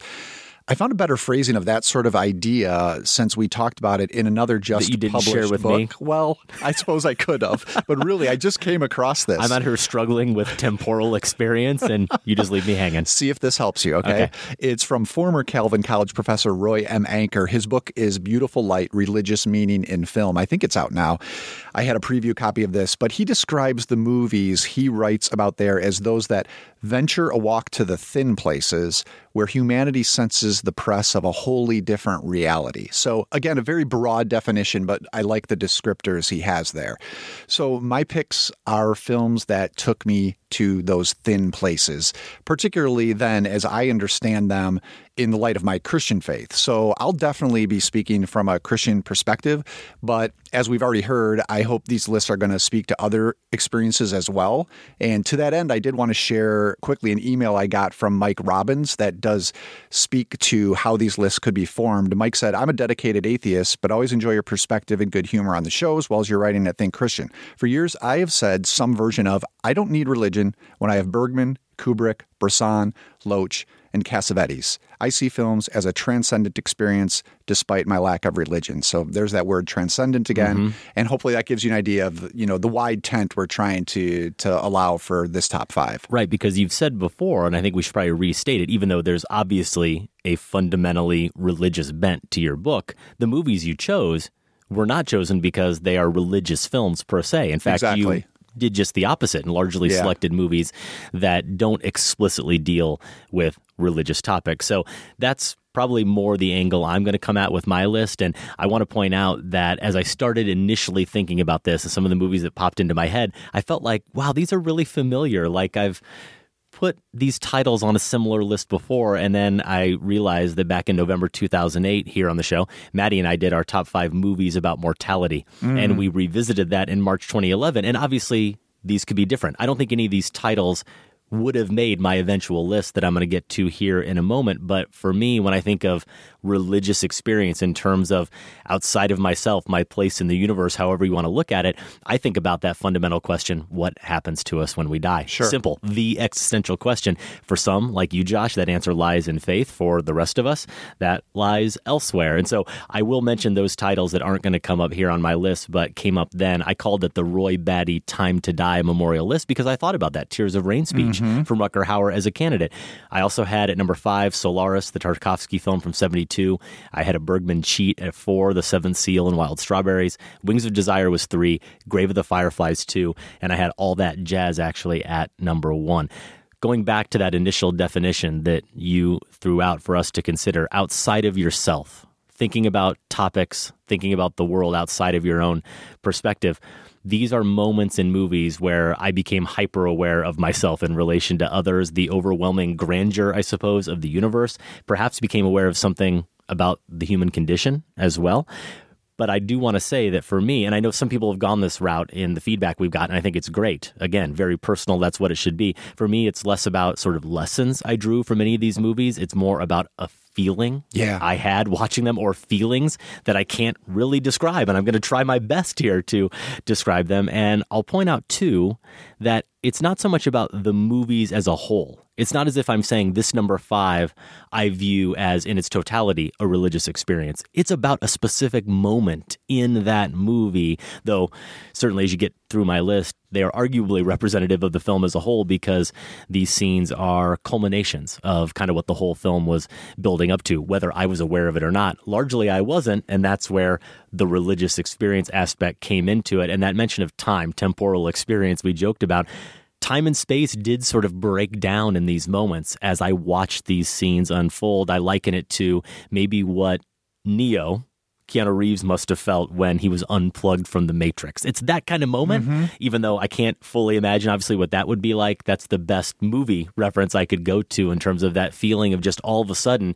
you're having almost an out-of-body experience in the theater as you watch the movie. Yeah, epiphany. I don't know if you just said that, but that's a word I saw come up in a lot of comments and responses, which describes what you're talking about. And yeah, I'm with you on that. I'm with you on that. For most of my picks, it is a specific moment that I'll be talking about. By number 5, though, it does encompass pretty much the whole film, and it's Requiem for a Dream. This is Darren Aronofsky's brilliant, shattering depiction of addiction from 2000. Stars Jared Leto, Jennifer Connelly, Marlon Wayans, and possibly a career best, Ellen Burstyn. She's so good. Amazing in Requiem for a Dream. Now, why would I pick such a harrowing movie as a religious experience? I think you and, was it Sam, have previously described it as one of your one-timers. Yeah, it's a one-timer. Right? Yeah, so why put it on a list like this? Well, I believe that facing depravity head-on, both in others or in ourselves, can be a religious experience. In fact, this is where faith often starts, when you acknowledge that things are messed up, that we're messed up, and then somewhere within us, we also recognize this longing for something better. Requiem for a Dream decidedly does not get to the something better, but it surely recognizes that depravity. I remember just feeling this sickness after watching Requiem for a Dream. And this would have been in my early days as a critic for the Naperville Sun just outside of Chicago. I almost didn't know what to do with the movie when it came time to review it. I just sat there thinking about, what do I do with this movie and with this feeling I've got in my gut? And I would say it was distinct from the sickness I felt after, say, some torture porn films, or even something like Gaspar Noé's Irreversible, which I know Trey Shults experienced differently than me in how it handled that material. To me, Requiem for a Dream was something different that I would describe as a true lament. And that's where I placed it in my book, alongside other movies that function as prayers of lament, where we lift up this sorrow and this pain to God because we know we just can't bear it ourselves. So getting things off to a cheery start here, along with your mortality list. Such wonderful titles we've mentioned, but number 5 is Requiem for a Dream. Yeah, who knew all my talk of mortality and dying, this choice might be slightly more cheery than yours, Josh. The movie is Dark City from 1998. Alex Proyas, a science fiction film, a neo-noir film, and I am going to get into some spoilers here, and I will warn people as I do that, or choose not to do that with some of my picks, but I can't really talk about this scene without giving some key information away. I don't think I've shared this story on air before. Dark City's only made one top 5 list when we did our top 5 nocturnal movies, and I didn't get into that, but students who were in my Remembering Roger Ebert class at the University of Chicago 3 summers ago, I think, will recall this moment. They'll remember it happening, if not noticing it in the dark, when I then explained it to the class during the discussion afterward. If you're not familiar with Dark City, first, it is this movie directed by Proyas. Lem Dobbs and David S. Goyer are the writers, and Rufus Sewell plays a guy who wakes up in a bathtub, doesn't know how he got there, and he's given some instructions by a doctor, Kiefer Sutherland, and he basically has amnesia, and he is not only trying to figure out where he is and who these very weird people, creatures called the Strangers are, who they are and why they're after him.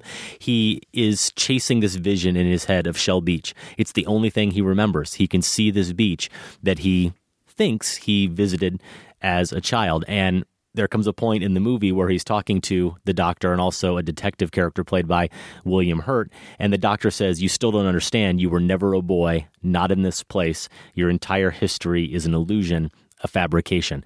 They get to Shell Beach, and it's truly just a sign. It's just a sign on the wall. It's not there. It didn't exist. As the doctor explains, there's no ocean. There's nothing beyond the city. The only place home exists is in your head.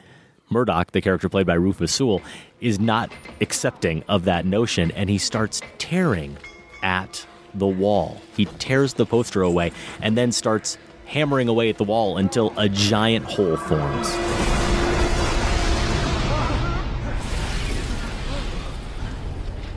So that sound you hear, that's space. They pry through the wall, and on the other side is just space. They are floating out there on a rock. And guess what, Josh? So are we. Right now, we are just on a rock floating out in the middle of vastness we can't even begin to comprehend. It's obvious. It's something we all are aware of and take for granted every day. And it's moments like this in movies that make you sharply aware of it just in an instant. And I felt it in that instant. Outer space isn't on the other side of these studio walls, but it might as well be. I'm hoping, of course, Josh, that our entire lives aren't a fabrication, some experiment that some alien beings are in charge of. But I suppose to go back to the Matrix reference earlier, what would truly be the difference? How would we know? How would it really change anything we're doing right now or we would do in the future? Dark City made me think about questions like that. You know what that makes me think of? A film I didn't consider for this list, but I should have, because it has a similar moment of, I guess you could maybe call it anti-revelation, is The Truman Show. Yeah. I mean, I remember having a profound viewing experience during The Truman Show, and I forgot about it for this list. Instead, for number 4, I'm going to go with True Grit from 2010. Now, I knew that the Coen brothers would be on here because despite the snarkiness that often defines their films and how often that's pointed specifically toward religion, there's something weird going on in their movies where this jokiness suddenly gives way to what feels, at least for me, like authentic transcendence. I usually call this the Jesus tease. It's where the Coens tiptoe toward the New Testament before they lower that Old Testament hammer that they handle so well.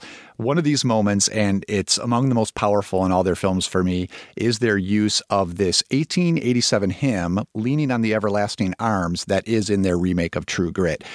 This is a recurring musical motif a couple of times in the film, but it becomes most prominent in that sequence where Jeff Bridges' Rooster carries Haley Steinfeld's Maddie on horseback. She's just been bitten by a poisonous snake, so he's racing to get help. The way the Coens shoot this, it's almost as if we're experiencing it from Maddie's hallucinatory point of view. The sun sets, and then we get this weird bluish night. Their figures on the horseback are seen in a mythic silhouette.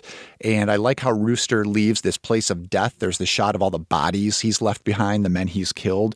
And he moves towards, he's using every ounce of his strength to move towards this place of life, or at least to sustain life. And it ends with that scene of him falling to his knees just outside a cabin while holding her in his arms. She's like an offering there. And then you get that piano rendition of the hymn that's all about New Testament grace.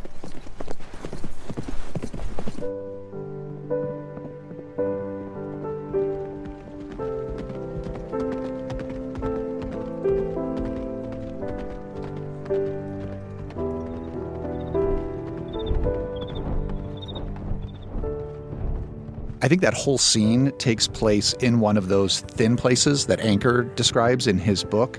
And I did write about this scene in detail in Movies Are Prayers, and I just ended up watching it over and over because it put me in one of those goosebump states that you just don't want to leave. That's a great choice, and I really need to see the Coen Brothers version of True Grit again, in addition to seeing the original version starring John Wayne.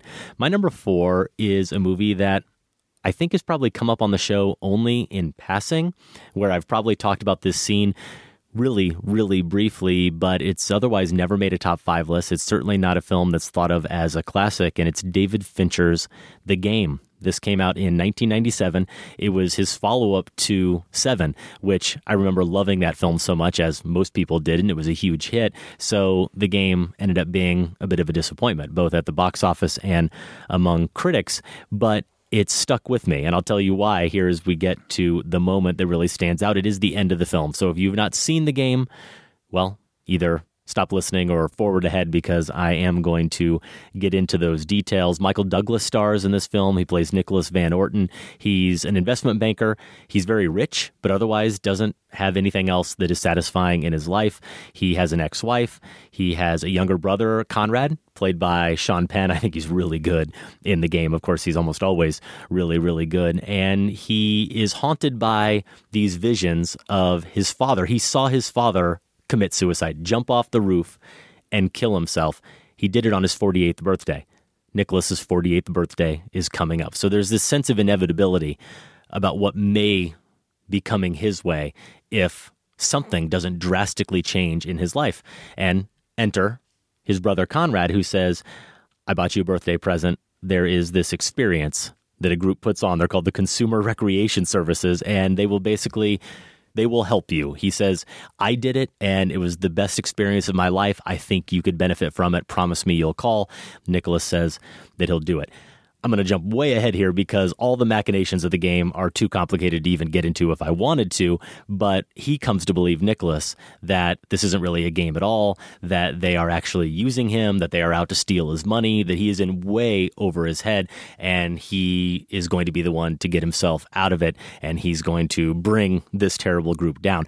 It all requires so much suspension of disbelief to even get to this point where they're on the roof of a building, a hotel or something at the end of the film. It was probably too much for many people who watched The Game. It was almost too much for me until it all comes together. He's on the roof. He's being told by one of the participants in the game that actually, you know what, it all is really just a game. Your brother's on the other side of the wall. Your friends and family are here. All your money's intact. It's all a joke. Settle down. But he's got a gun. He's got a real gun. And he gets so worked up that when the door opens, he shoots his brother. He shoots Sean Penn with what he believes to be a real gun, and Sean Penn is dying before him. So what does he do? He goes over to the edge of the building and he kills himself, just like his father on his 48th birthday. And when he does that, his whole life flashes before him as he falls to the ground, and he crashes through this glass ceiling of whatever ornate hall this is. This fancy dinner's going on. Basically, everyone he knows is all sitting around this big airbag, and he lands in it. And it turns out it was all a game. He sees his brother. His brother says, happy birthday, and has a T-shirt that says, I was drugged and left for dead in Mexico, and all I got was this lousy T-shirt. And when it finally hits him, the momentousness of what he has been through, Nicholas cries and he embraces his brother. And Josh, it's not the twist that gets me, though that's one of the satisfying parts of the movie, that it went that far. Yeah, right. That it all plays out the way it does. It's not the lengths that Conrad goes to save his brother, though that's also part of it. It's that in order to truly expunge the trauma that he experienced growing up, to not end up exactly like his father, he basically had to make the choice to do it, to end up like his father. And having done it and survived it, he's transformed. If you did something like that as a stunt, as a form of therapy, let's say, knowing you would survive, the fact that you knew you would survive, it probably wouldn't have much of an impact, but he gets to do the impossible. He gets to die and be reborn. And that type of transformation, we see those in movies all the time where the guy who's the disillusioned, lonely, rich guy is turned around and becomes a better guy by the end of the film. He doesn't just become a better guy. He becomes, in a way, a wholly different person. He is a new being almost, having gone through something that we all don't get to experience. And the fact that he was put through it the way he was and put through it by his brother ultimately to save him, I find very moving, I suppose, on a basic level. So I did see the game, but probably I haven't seen it since it came out. Forgot all of that. So you just re-spoiled it for me. Thanks a lot. Good. Number 3, I'm going to go with a recent film, Moonlight. For me, it's all about the baptism scene. This is when Juan, played by Mahershala Ali, takes young Chiron, and here he's played by little Alex Hibbert at this point, takes him to the beach to teach him how to swim. Hey, let your head rest in my hand. Relax. I got you, I promise. I'm not gonna let you go. Hey, man, I got you. There you go. 10 seconds. That right there, you're in the middle of the world. The way the director Barry Jenkins shoots this is all about that word again, transcendence. That's what he's going for here. The strings you hear on the soundtrack, the way the water laps over the camera, but then the camera always comes back up to greet that promise of the bright blue sky. And then we get Juan's words. Let your head rest in my hand. Relax. I got you. I promise. I'm not going to let you go. That's the gospel promise right there. And you can read the Bible for more details, or you can watch this scene just to feel it. It's really amazing. Yeah, man.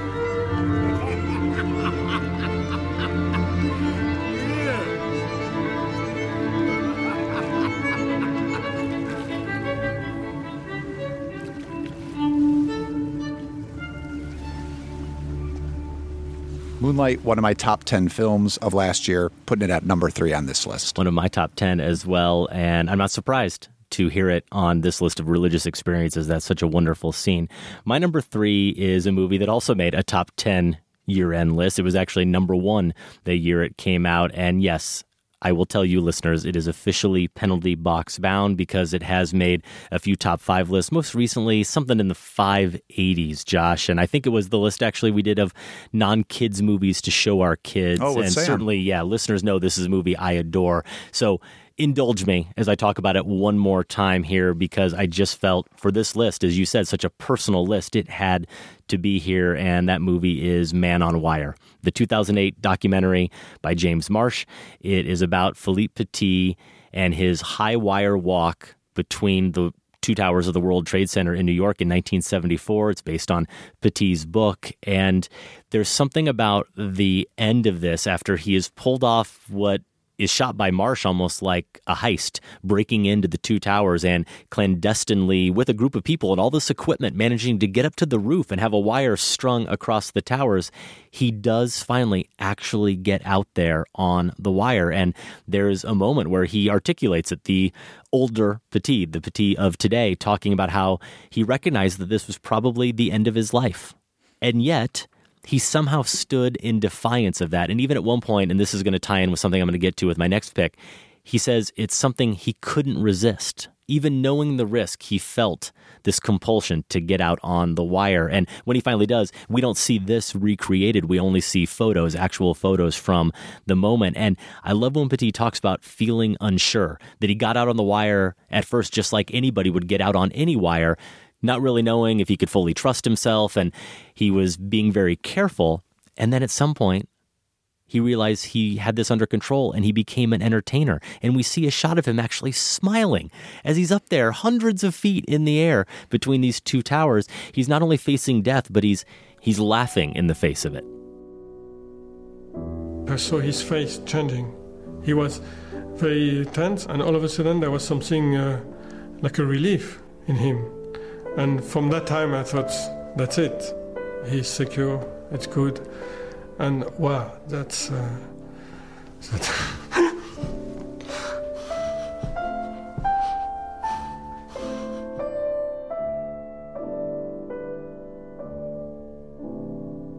So you hear in that scene, one of his partners in this mission, he breaks down, talking about that scene, reflecting on that scene. It's all of a sudden as if he's back there in the moment, watching him do it. And all of those emotions he was feeling, it's almost like there's too many words to try to describe it. He's just overcome by it. And the very next shot is this canted angle of one of the two towers. The other one is just slightly visible in the right side of the frame. And it's just a black and white photo, the sky gray up above. The camera zooms in on the photo to show Petit in the clouds, hanging in the clouds, just this black speck. You can't even see the wire, just a black speck hovering somehow miraculously between these two buildings. And when I see that moment, even as I see it today, I feel like his friend recounting that moment. I'm overcome by emotion. And we do see some shots of the crowd finally taking notice of him, and they look up, and I just think about what that crowd of people must have thought, where they're witnessing a once-in-a-lifetime thing. They're witnessing an untethered, unprotected man floating in the sky, basically, and all the skill and the fearlessness that he is displaying to them. It's almost as if they must be asking themselves, what is man capable of? Their entire notion of what mankind can do should have been altered in that moment, looking up at the sky. That's how I feel when I watch Man on Wire. Yeah, you know why Man on Wire works that way, I think, is because despite the interviews that you do hear directly from the subjects, it doesn't over-explain all of these things you're talking about, right? It allows just enough mystery so that you feel this directly as you're watching the movie rather than having it explained to you. So yeah, it makes sense that you've got that on this list. It's in the penalty box is probably a good reason I should mention that this is the Alcazar Baltazar Memorial List for me, which did we put that in the Pantheon? I don't it's remember not in the if Pantheon. I don't think it is, but I've got it set aside at least. So that's why it won't be coming up here. Instead, I'm going to go with a little more of an unusual choice at number 2. It's Leviathan. Now, I know people, you're laughing already. Oh God, the fish heads, really? I know people were puzzled when I named this as my favorite film We're all of 2013. just the heads of fish floating, I tried to explain to you all, Adam, at the live show that year when I showed fish heads. Yep. That didn't seem to convince anyone. Let me try again. Let me put Leviathan into this religious experiences context. Now, first, for those who forgot, because, people aren't watching Leviathan monthly, I know this. This is the immersive documentary that's set on a commercial fishing vessel. It's off the coast of New England, and they put multiple cameras which captured all sorts of visual bits and pieces, and then these are presented without comment. So it almost becomes really a piece of abstract art. I just loved getting lost in all this, even the long scenes of the fish parts sloshing back and forth on the deck.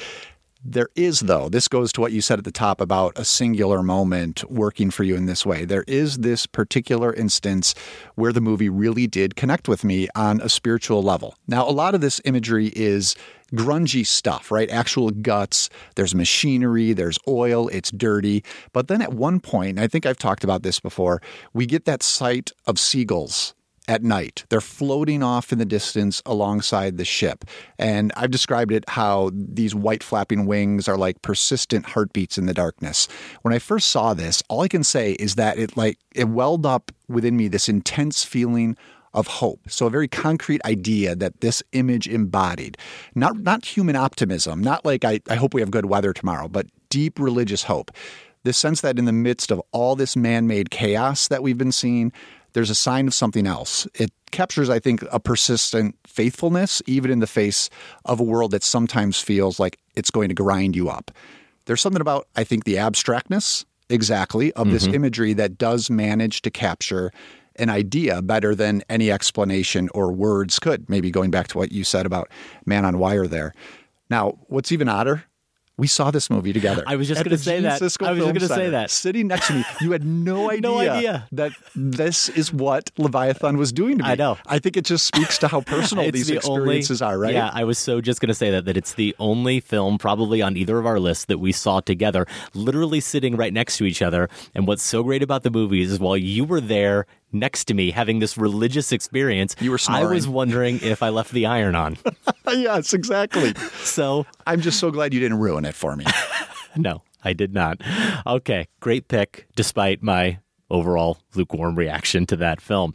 My number 2 is a movie you have not seen, Josh, though I have some indicators from our little Slack group that our wonderful producer might be, as we speak, about to embark on halfway through the religious experience that is Carl Theodor Dreyer's Ordette. I wanted to watch it. I knew you were going to put it on. I talked about it last week. Just didn't get to it. I hinted about this film. Go ahead, spoil it. No, I'm not going to. I'm really not. No, because that's how strongly I feel about this movie. It's from 1955. It's a Danish film that certainly more people are more likely to watch The Game or Dark City ahead of this, but I feel so connected to this film and want everyone to have the experience I had with it that I'm not going to ruin it. So I'm not going to spoil it. So I will be very vague about details here. And I will acknowledge that as we talk about the penalty box, this is a movie that has come up on a couple top 5 lists recently, and only recently because I just saw it 2 summers ago for another one of my classes about spiritual crises in cinema. I basically did that topic to force myself to watch Ordette and reckon with it, and I'm so glad I did. It was on episode 583 and 593, those top 5, so it's penalty box due. But the fact is, as I thought about this personal list and the power of this film, I simply could not leave it off, and it definitely is the most overtly religious of all the films on my list. It's basically a domestic drama, takes place in rural Denmark. You have a family, the Borgens, a widower. He's the patriarch, and he has 3 sons. How about this spectrum, Josh? One of them is still pretty young, and he's mostly just focused on trying to marry the girl from the other religious sect nearby. One has no faith, but is married to a very pious, wonderful woman named Inger, and the other believes he's Jesus Christ. He basically went crazy studying the work of Kierkegaard and now believes that he's Jesus and roams around the wheat fields espousing his gospel. Again, I'm going to be vague here. I don't want to spoil it. It's the end of the film, or it's a few moments here before we get to the end of the film, but it involves Inger, the wife, and it also does involve Johannes, the one who believes he's Jesus, and something impossible happens. That's the only word I can think to use, and it works, Josh, because as we were getting some responses to this topic last week, we heard from Nick Fulton, who is at From Akron, Ohio on Twitter, and he said, Ordette's the movie you were teasing, right? You're definitely going to put it on the top 5. And I said, I kind of wish I could come up with something else, but yeah, I don't see how I can leave it off. And he said, what can be said? It's a perfect ending. It's impossible, yet inevitable. And I love that description. I don't know if Nick, when he wrote it, thought he was saying something really profound on Twitter, but it really stuck with me because I think it's as good a description of the types of moments I ultimately landed on for this list. It goes back to that sense of Philippe Petit in Man on Wire, just knowing he was going to step out on that wire, even though he knew what the risks were. It works for Dark City, and it works for The Game as well. The only possible conclusion to these films, and certainly to Ordette, is what happens, and yet they are incomprehensible. And Josh, what is death, ultimately, if not impossible? We can't really comprehend what happens to us when we die, and yet it is inevitable. And the impossible/inevitable moment that occurs at the end of Ordette, I think, will challenge both the most ardent believers and non-believers. So think about being able to pull off that somehow. It may think, no matter what side you're on, to rethink whether or not that's the side you want to be on. It forces you to consider the director as a god almost, who plays by his own set of rules that defy our understanding. And you can, as a viewer, choose to love or rebuke that god for the choice he makes. It forces you to really confront the tenuousness of life, ours as individuals, those we've loved, what we'd sacrifice for them. It's just overwhelming in a way that exceeds any other movie I can think of that makes me feel either joy or sadness, and it's simultaneous. Every time I talk about Ordette, I fear that I'm overselling it. All I can tell you is this is the best way to articulate the experience I had. I don't know that it really will be that same experience for everyone who watches the film, but it is on some level a magical film. I do think it's fair to call it a masterpiece, and I do hope more people see it. Well, it is officially on. I was just checking my letterboxed blind spotting list, so that gives it a much better chance. Besides the fact of you're talking about it on recent shows has made me think I've really got to get to it. So soon. All right, we promised we would hear again from Trey Shults, director of It Comes at Night, which opens this weekend. Adam, in your interview, in your conversation, you told him the top 5 we were working on and asked if he had anything that came to mind he might want to share for it. Turns out the film he picked also ended up being number 1 for both of us. That's true, though unlike him, we didn't work on this movie. Let's hear Trey and his experience working on his number 1 religious experience at the movies. first thing instantly when you told me about this was The Tree of Life. And it's very strange, that one, because shots I worked on are in that movie. So it's very meta, but I didn't work on the bulk of the film. I wasn't there for any of the Texas stuff. It's like the only stuff I was there for was sort of the birth of the universe sequences. So to see this whole other narrative I didn't know anything about, and with the stuff I shot, was surreal. But beyond that, like, the movie just blew me away. I remember seeing it with my mom, and we were both a sobbing mess. I think it's so ambitious, and there's a line Jessica Chastain says towards the end of the movie. It's something like, if you forget to love, your life's going to pass by, or something. Every time I hear that, it just kills me. And I think there's so much beauty in that movie, and it makes me contemplate my small place in this entire universe, and makes you think about, just the sheer fact that he amazingly captures the intimacy of this family, contrasted with like the birth of the universe to the death of the universe, and whatever you interpret the end with the beach as. But it's I think it's an insanely beautiful, ambitious movie. It's probably not a perfect movie. I don't care. One of my favorites I've ever seen. And once again, just seeing the shots that I was there for in the context of that was another meta humbling thing, that like I could have some really small fraction of this huge inspiring piece of art. And it made me even deeper into like just like thinking of my own little existence in the bigger scheme of things. Right. Well, from here on out, you get to tell people that you had a role in creating the universe. Yeah, there you go. That's the scene. Trey worked on the moment itself. Yeah, that's amazing. I'll never forget, going into the press showing for The Tree of Life. It was at the smaller screening room they have here in Chicago. I knew nothing about this creation sequence that suddenly blooms in the midst of this story that's, otherwise about these three brothers growing up in suburban 1950s Texas. Rather than taking me out of the narrative, though, I know some people experience it that way. I was more like Trey. It just enveloped me completely.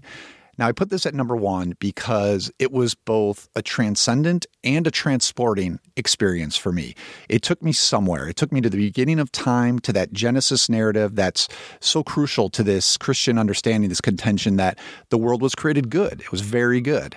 Now, the imagery alone is astounding. I'm a sucker for nature cinematography. But add that vocal piece, Lacrimosa 2 by Zbigniew Preisner.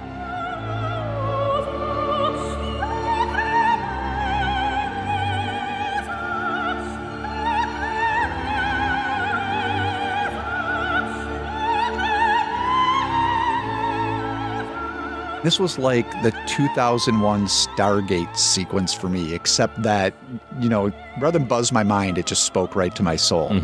Here's what I wrote in my 2011 review. I can understand why some viewers would have trouble with the movie's cosmological flourishes, yet therein lies its greatness. Without the existential additives, the scenes of Penn wandering lonely landscapes, of dinosaurs contemplating life and death, The Tree of Life would simply be a visually sumptuous, unusually perceptive coming-of-age tale.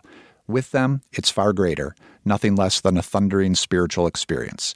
So yeah, had to be on my list and landed right at number one. Yeah, had to be on my list as well, and I'm with you in placing it at number one, though if I had to pick a specific scene, and I really didn't isolate a moment from this film because I knew it was just a slam dunk to make this list, especially after Trey picked it out as his number one religious experience, but for me, it's not the origin of the universe sequences that really humble me as much as I appreciate them. It's those early scenes of the family in Waco, the way time is compressed, the temporal experience of watching the way Malick uses time and space on screen and compresses it. It becomes its own piece of art. It takes everything that's on display there, the acting, the camera work, the editing, the music, and it makes it something else completely. That's how I felt watching it. And it also then was put back on me as a father, where I started thinking about the way I romanticize or can wax nostalgic about my own upbringing, and thinking about me now as a father of 4 kids and whether or not I'm providing those types of experiences for my kids. So in a moment, if you think about it, watching The Tree of Life, I become, just over the course of 5 or 10 minutes, I become my current self, my former self, my future self, a way. You sound like me talking about Back to the Future. Maybe so.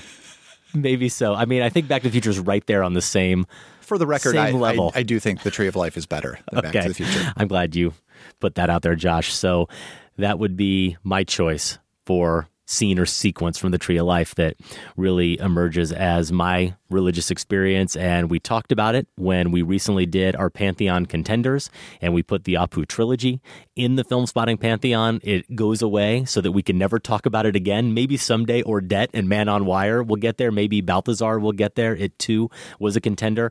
But I think with this list, this placement at number 1, Trey weighing in as well, it's time, isn't it, Josh? Let's do it. Let's cue the music. I'll be right here. We commit your final mortal remains to the bosom of the Pacific Ocean, which you love so well. Good night, sweet prince.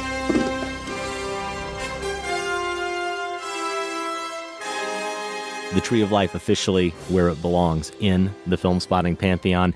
And those are our top 5 religious experiences at the movies. Any other films you want to mention? Yeah, well, first, we really did get a lot of really moving responses to this on social media. So I just want to thank the people who came to the Larsen on Film Facebook page where we had some wonderful stuff. And I want to share just one that we got. It's from Maren Gazina. I thought this was lovely. Toy Story 3, the moment in the incinerator. There's a divine intervention that's both completely a joke and, for me, deeply profound. Being saved by the very things you never took seriously and thought you were so much more clever than. For me, this truly may be one of the most profound payoffs in movie history. It's connected to an experience of unearned compassion and grace. You did nothing for it. You haven't earned it. You were wrong on so many levels, yet here it is, grace. All right, honorable mentions of mine. I think there's more grace at work in the Steve James documentary, The Interrupters, about violence prevention specialists here in Chicago. Grace is all over the scene where Maya shares her wig with Cindy in Film Spotting Golden Brick winner Tangerine. For me, watching Apichatpong Weerasethakul's Cemetery of Splendor last year was... Show off. Thank you.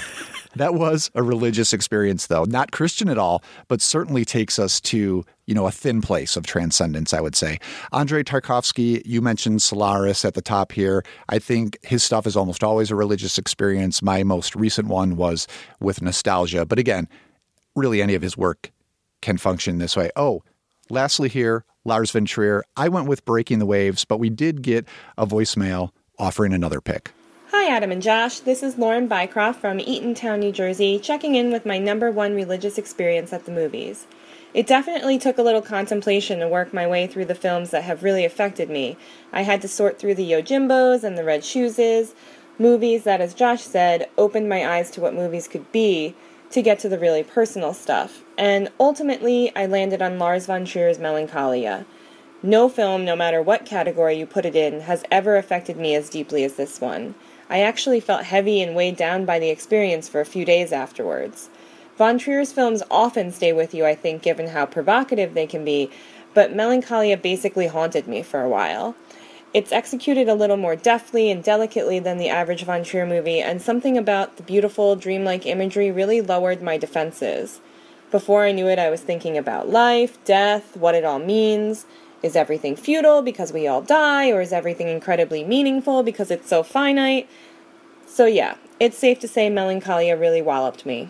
Thanks for the great show, guys. Keep up the excellent work. Melancholia is a trip. I think that's a great choice. Thank you, Lauren. I just want to go back real quick. Josh, Marin, did you check with her how to pronounce her last name? I think we may need to add that to the pronunciation guide. I think I checked that with Forvo, but not Marin. Yeah.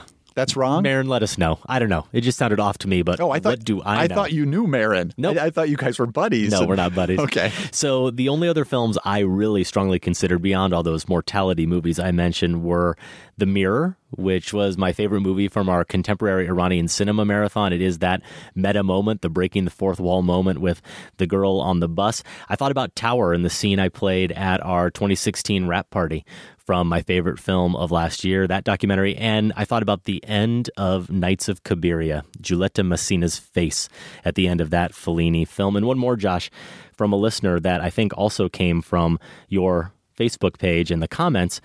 And of course, I'm featuring it because it is in relation to one of my all-time favorite movies and my all-time favorite Woody Allen movie, Crimes and Misdemeanors. Yeah, I saw Matt that. This was Thurston, good. wrote this. In general, but especially the dinner scene. I was raised an Orthodox Mormon, but lost my faith in the religion and my belief in God in my early 30s. Still, I maintain a connection to and affection for my extended Mormon family and culture. This scene perfectly encapsulates the spectrum from doubt, skepticism, to faith, belief, and the pragmatic middle that exists in my extended family. Substitute Mormonism for Judaism, and that is my family dinner. And yet, as I look around the dinner table, both in this film and in my real life, on every point on that doubt to faith spectrum, I find myself with beating heart, with love in their breast, with the will to live and understand their purpose on this planet. Somewhere in this discussion between family members, in this endless debate, is what I call God.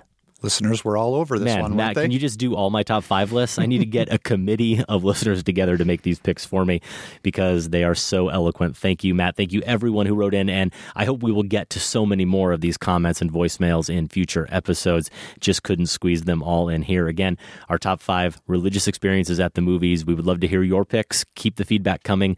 You can email us feedback@filmspotting.net. That's where you can also send us a voicemail. Just email us an MP3. Over at filmspotting.net, you can find 12 years of reviews, interviews, and top 5s in the show archives. And while you're there, vote in the current Film Spotting poll. We're asking which of 2017's 3 remaining superhero movies are you most looking forward to? If you haven't already, we also encourage you to check out the Film Spotting family of podcasts. We've got The Next Picture Show and Film Spotting SVU. Find both in Apple Podcasts or through your preferred podcast app. Out in limited release this weekend, My Cousin Rachel, starring Rachel Weisz. In wide release, Megan Levy, from the director of the acclaimed 2013 documentary Blackfish about killer whales in captivity. Levy is based on the true life story of a young Marine corporal, played by Kate Mara, whose bond with her military combat dog saved many lives during their deployment in Iraq. The Mummy, the new one starring Tom Cruise and Russell Crowe. Russell Crowe's in The Mummy, too? He's kicking off the dark universe, Adam. Come on, get with it. That's right. Aren't you excited about this? Yep. I can see it. Let's move right along. It Comes at Night, the latest from Trey Shults, starring Joel Edgerton and Carmen Ejogo. We hope everyone will get a chance to see it this weekend, and then tune in next week here to the show as Michael Phillips and I will review it and share our top 5 movies about grief. We promise it'll be a rollicking good time. If you have a favorite movie about grief you'd like to share, email us, feedback@filmspotting.net. That's where you can also send us an MP3 file or call our voicemail line, 312-264-0744. I think we're going to be due for a really silly top 5 after Great. that one. Movie Manimals. We did that. Part 2. Oh, yeah, because you weren't here, and I know that kills you. I didn't get to share my picks. I can't wait to hear The world needs to know. Film Spotting is produced by Golden Joe Dassault and Sam Van Hallgren. Without Sam and Golden Joe, this show wouldn't go. Our production assistant, that's Jeremy Wellhausen. We want to thank Candace Griffiths as well and the listeners of the Film Spotting Advisory Board. And special thanks to everyone at WBEZ Chicago. More information is available at WBEZ.org. Hey, we also have a favor. If you like the show, give us a rating or a review on Apple Podcasts. We want to find new listeners. This is a great way to do that. Our music this week came from Secret Sisters. Learn more about them at secretsistersband.com. For Film Spotting, I'm Josh Larsen. And I'm Adam Kempenaar. Thanks for listening. This conversation can serve no purpose anymore. Goodbye.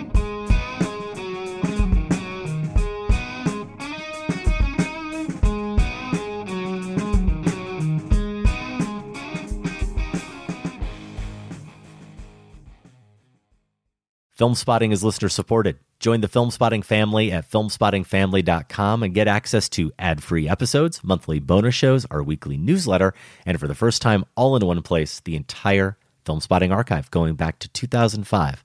That's at filmspottingfamily.com.